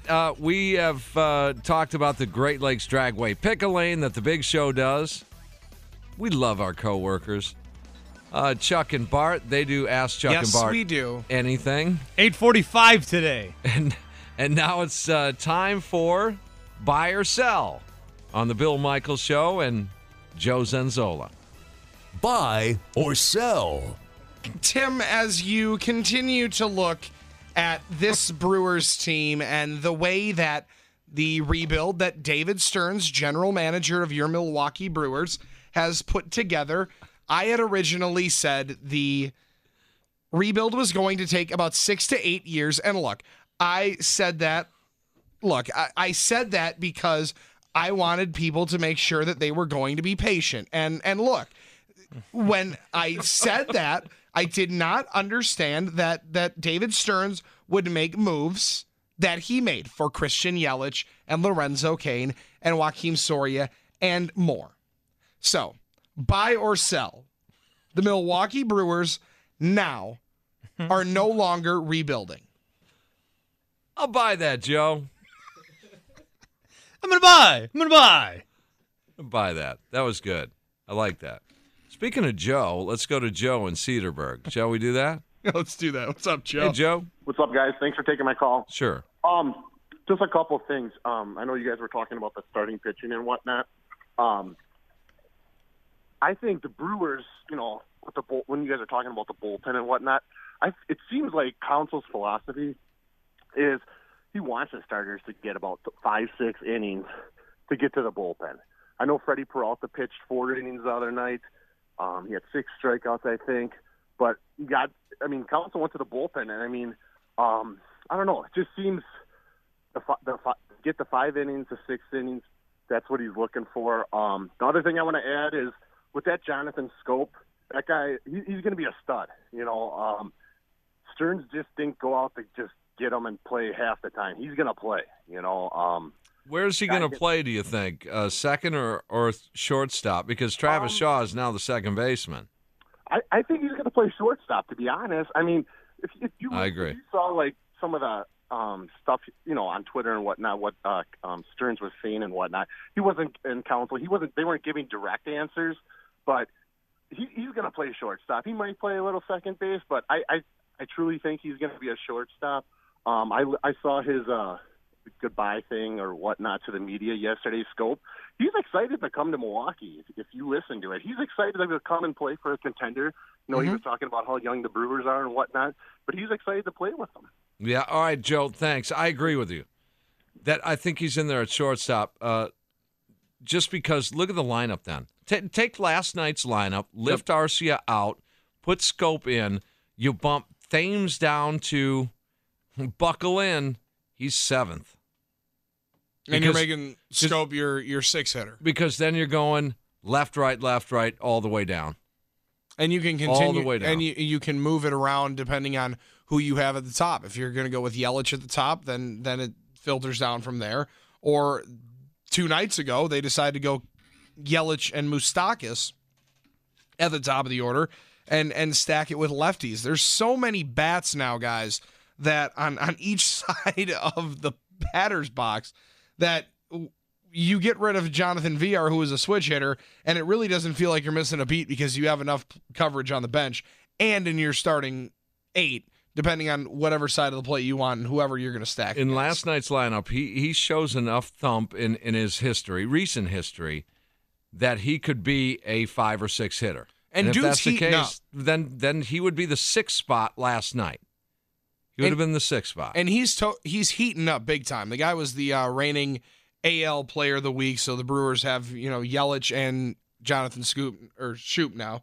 Scoop. Wow, goodness gracious. It's 5:52. Go. Scope. I missed it both ways. Ryan, we have also the professor in here, Mandela. Maybe he could clear this up. It's Scope, guys, Scope. Right? It's Scope. Yes. Like the mouthwash? Okay, yeah. Yes, absolutely. No. That's what we thought. So you guys think they'll go on a consistent basis? Aguilar at first, Shaw at second, Scope at short, and Moustakas at third? And just say, all right, Arcia, thanks, but you're... I don't know if it's that. If it's going to be that simple replacement, or are you going to use Scope more at second, and suddenly Travis Shaw, who was your everyday third baseman, is going to be a platoon player at second base, which he has been sitting more lately against lefties. Against lefties, I noticed that, and his numbers aren't that good against lefties. No, and they're sitting him though now. In the past, he was in there every day. Before these trades went down, even before Moustakas came, they started to sit him a little bit more against lefties. Well, we're going to find out because there really is, to answer your question, it won't be consistent. Mm-mm. It's never going to be consistent under guys like Counsell, guys like Joe Madden. It's just not going to. You saw what Bruce Bochy did out in San Francisco for 4 games. He might be the pioneer of that. It's just constantly movement in the lineup. So I doubt it. But just for example, last night's lineup, Thames would have been the 7-hitter, Scope would have been the 6-hitter, catcher's 8th, pitcher's 9th. And you went left, right, all the way down. It was amazing. So if you look at it that way, they're trying to squeeze every ounce of offense. It's clear David Stearns saw a liability with this Brewers offense. It's clear to see that. He saw it in January when he made the 2 moves. Right in the offseason. He saw it in the offseason. He made the 2 moves there. What did it do for Domingo Santana? Well, he's still trying to recover from it. I mean, I don't think he's as bad as what he was showing this year, either in the big leagues or in the minor leagues. But it was a little bit of an indictment on Domingo Santana, Keon Broxton, and Brett Phillips. Those were the major league ready-made guys. Did you imagine going into this year with that offense and then Braun off the bench? That outfield, I should say. And I still think it's laughable that we are still talking about, to this day, that people still feel that there's a need for starting pitching. And I just said that for like 10 minutes. And yeah, I know. They need starting pitching. So 9th in baseball major leagues. isn't good enough. A lot of that, I got to find the stats. A lot of that is defensive adjustments. Okay, what? A lot of that is from the defense. The team is good on starting pitching because the defense behind them has been picking them up. Well, they are not as good as their ERA suggests. 385. What about their record? 63-47. Uh-oh. They are playing above their talent. Sorry. I'm the only one on the station that's not a fanboy anymore. Jeez. Oh, wow. Okay. All right. All right, well, we have to go. It was fan overnights, and now it's guy that hates the Brewers is right over there. So you want to stay for 10 minutes? More minutes? Sure. You want to do 10 more minutes? Yeah, why not? So there's Cubs fans, there's Cub bettors, there's Cardinal fans. We found out in the media as well. So who likes the Cardinals? A lot was discovered during fan overnights, and we're so glad that you joined us because it was a lot of fun. Yeah, it was a lot of fun. Thanks to Griffin Eidelman. He actually slept half the show, but that's okay. He's also getting ready to go to work. He's now. the youngest one in the group, and he slept. Anthony Mandela came in, rolled in from a little soiree he was at. Just randomly jumped in. Ryan Horvat, he Thanks, hung my tough. man. Hung tough. Now he's got to go home and play with the. Make sure his son's not, relieving himself on the kitchen floor. Jesus Lord. That's right. Bart, have a good show. We'll see you in a couple of minutes. And that's it for Tim and Tausch overnights here on The Fan. I hope you enjoyed it.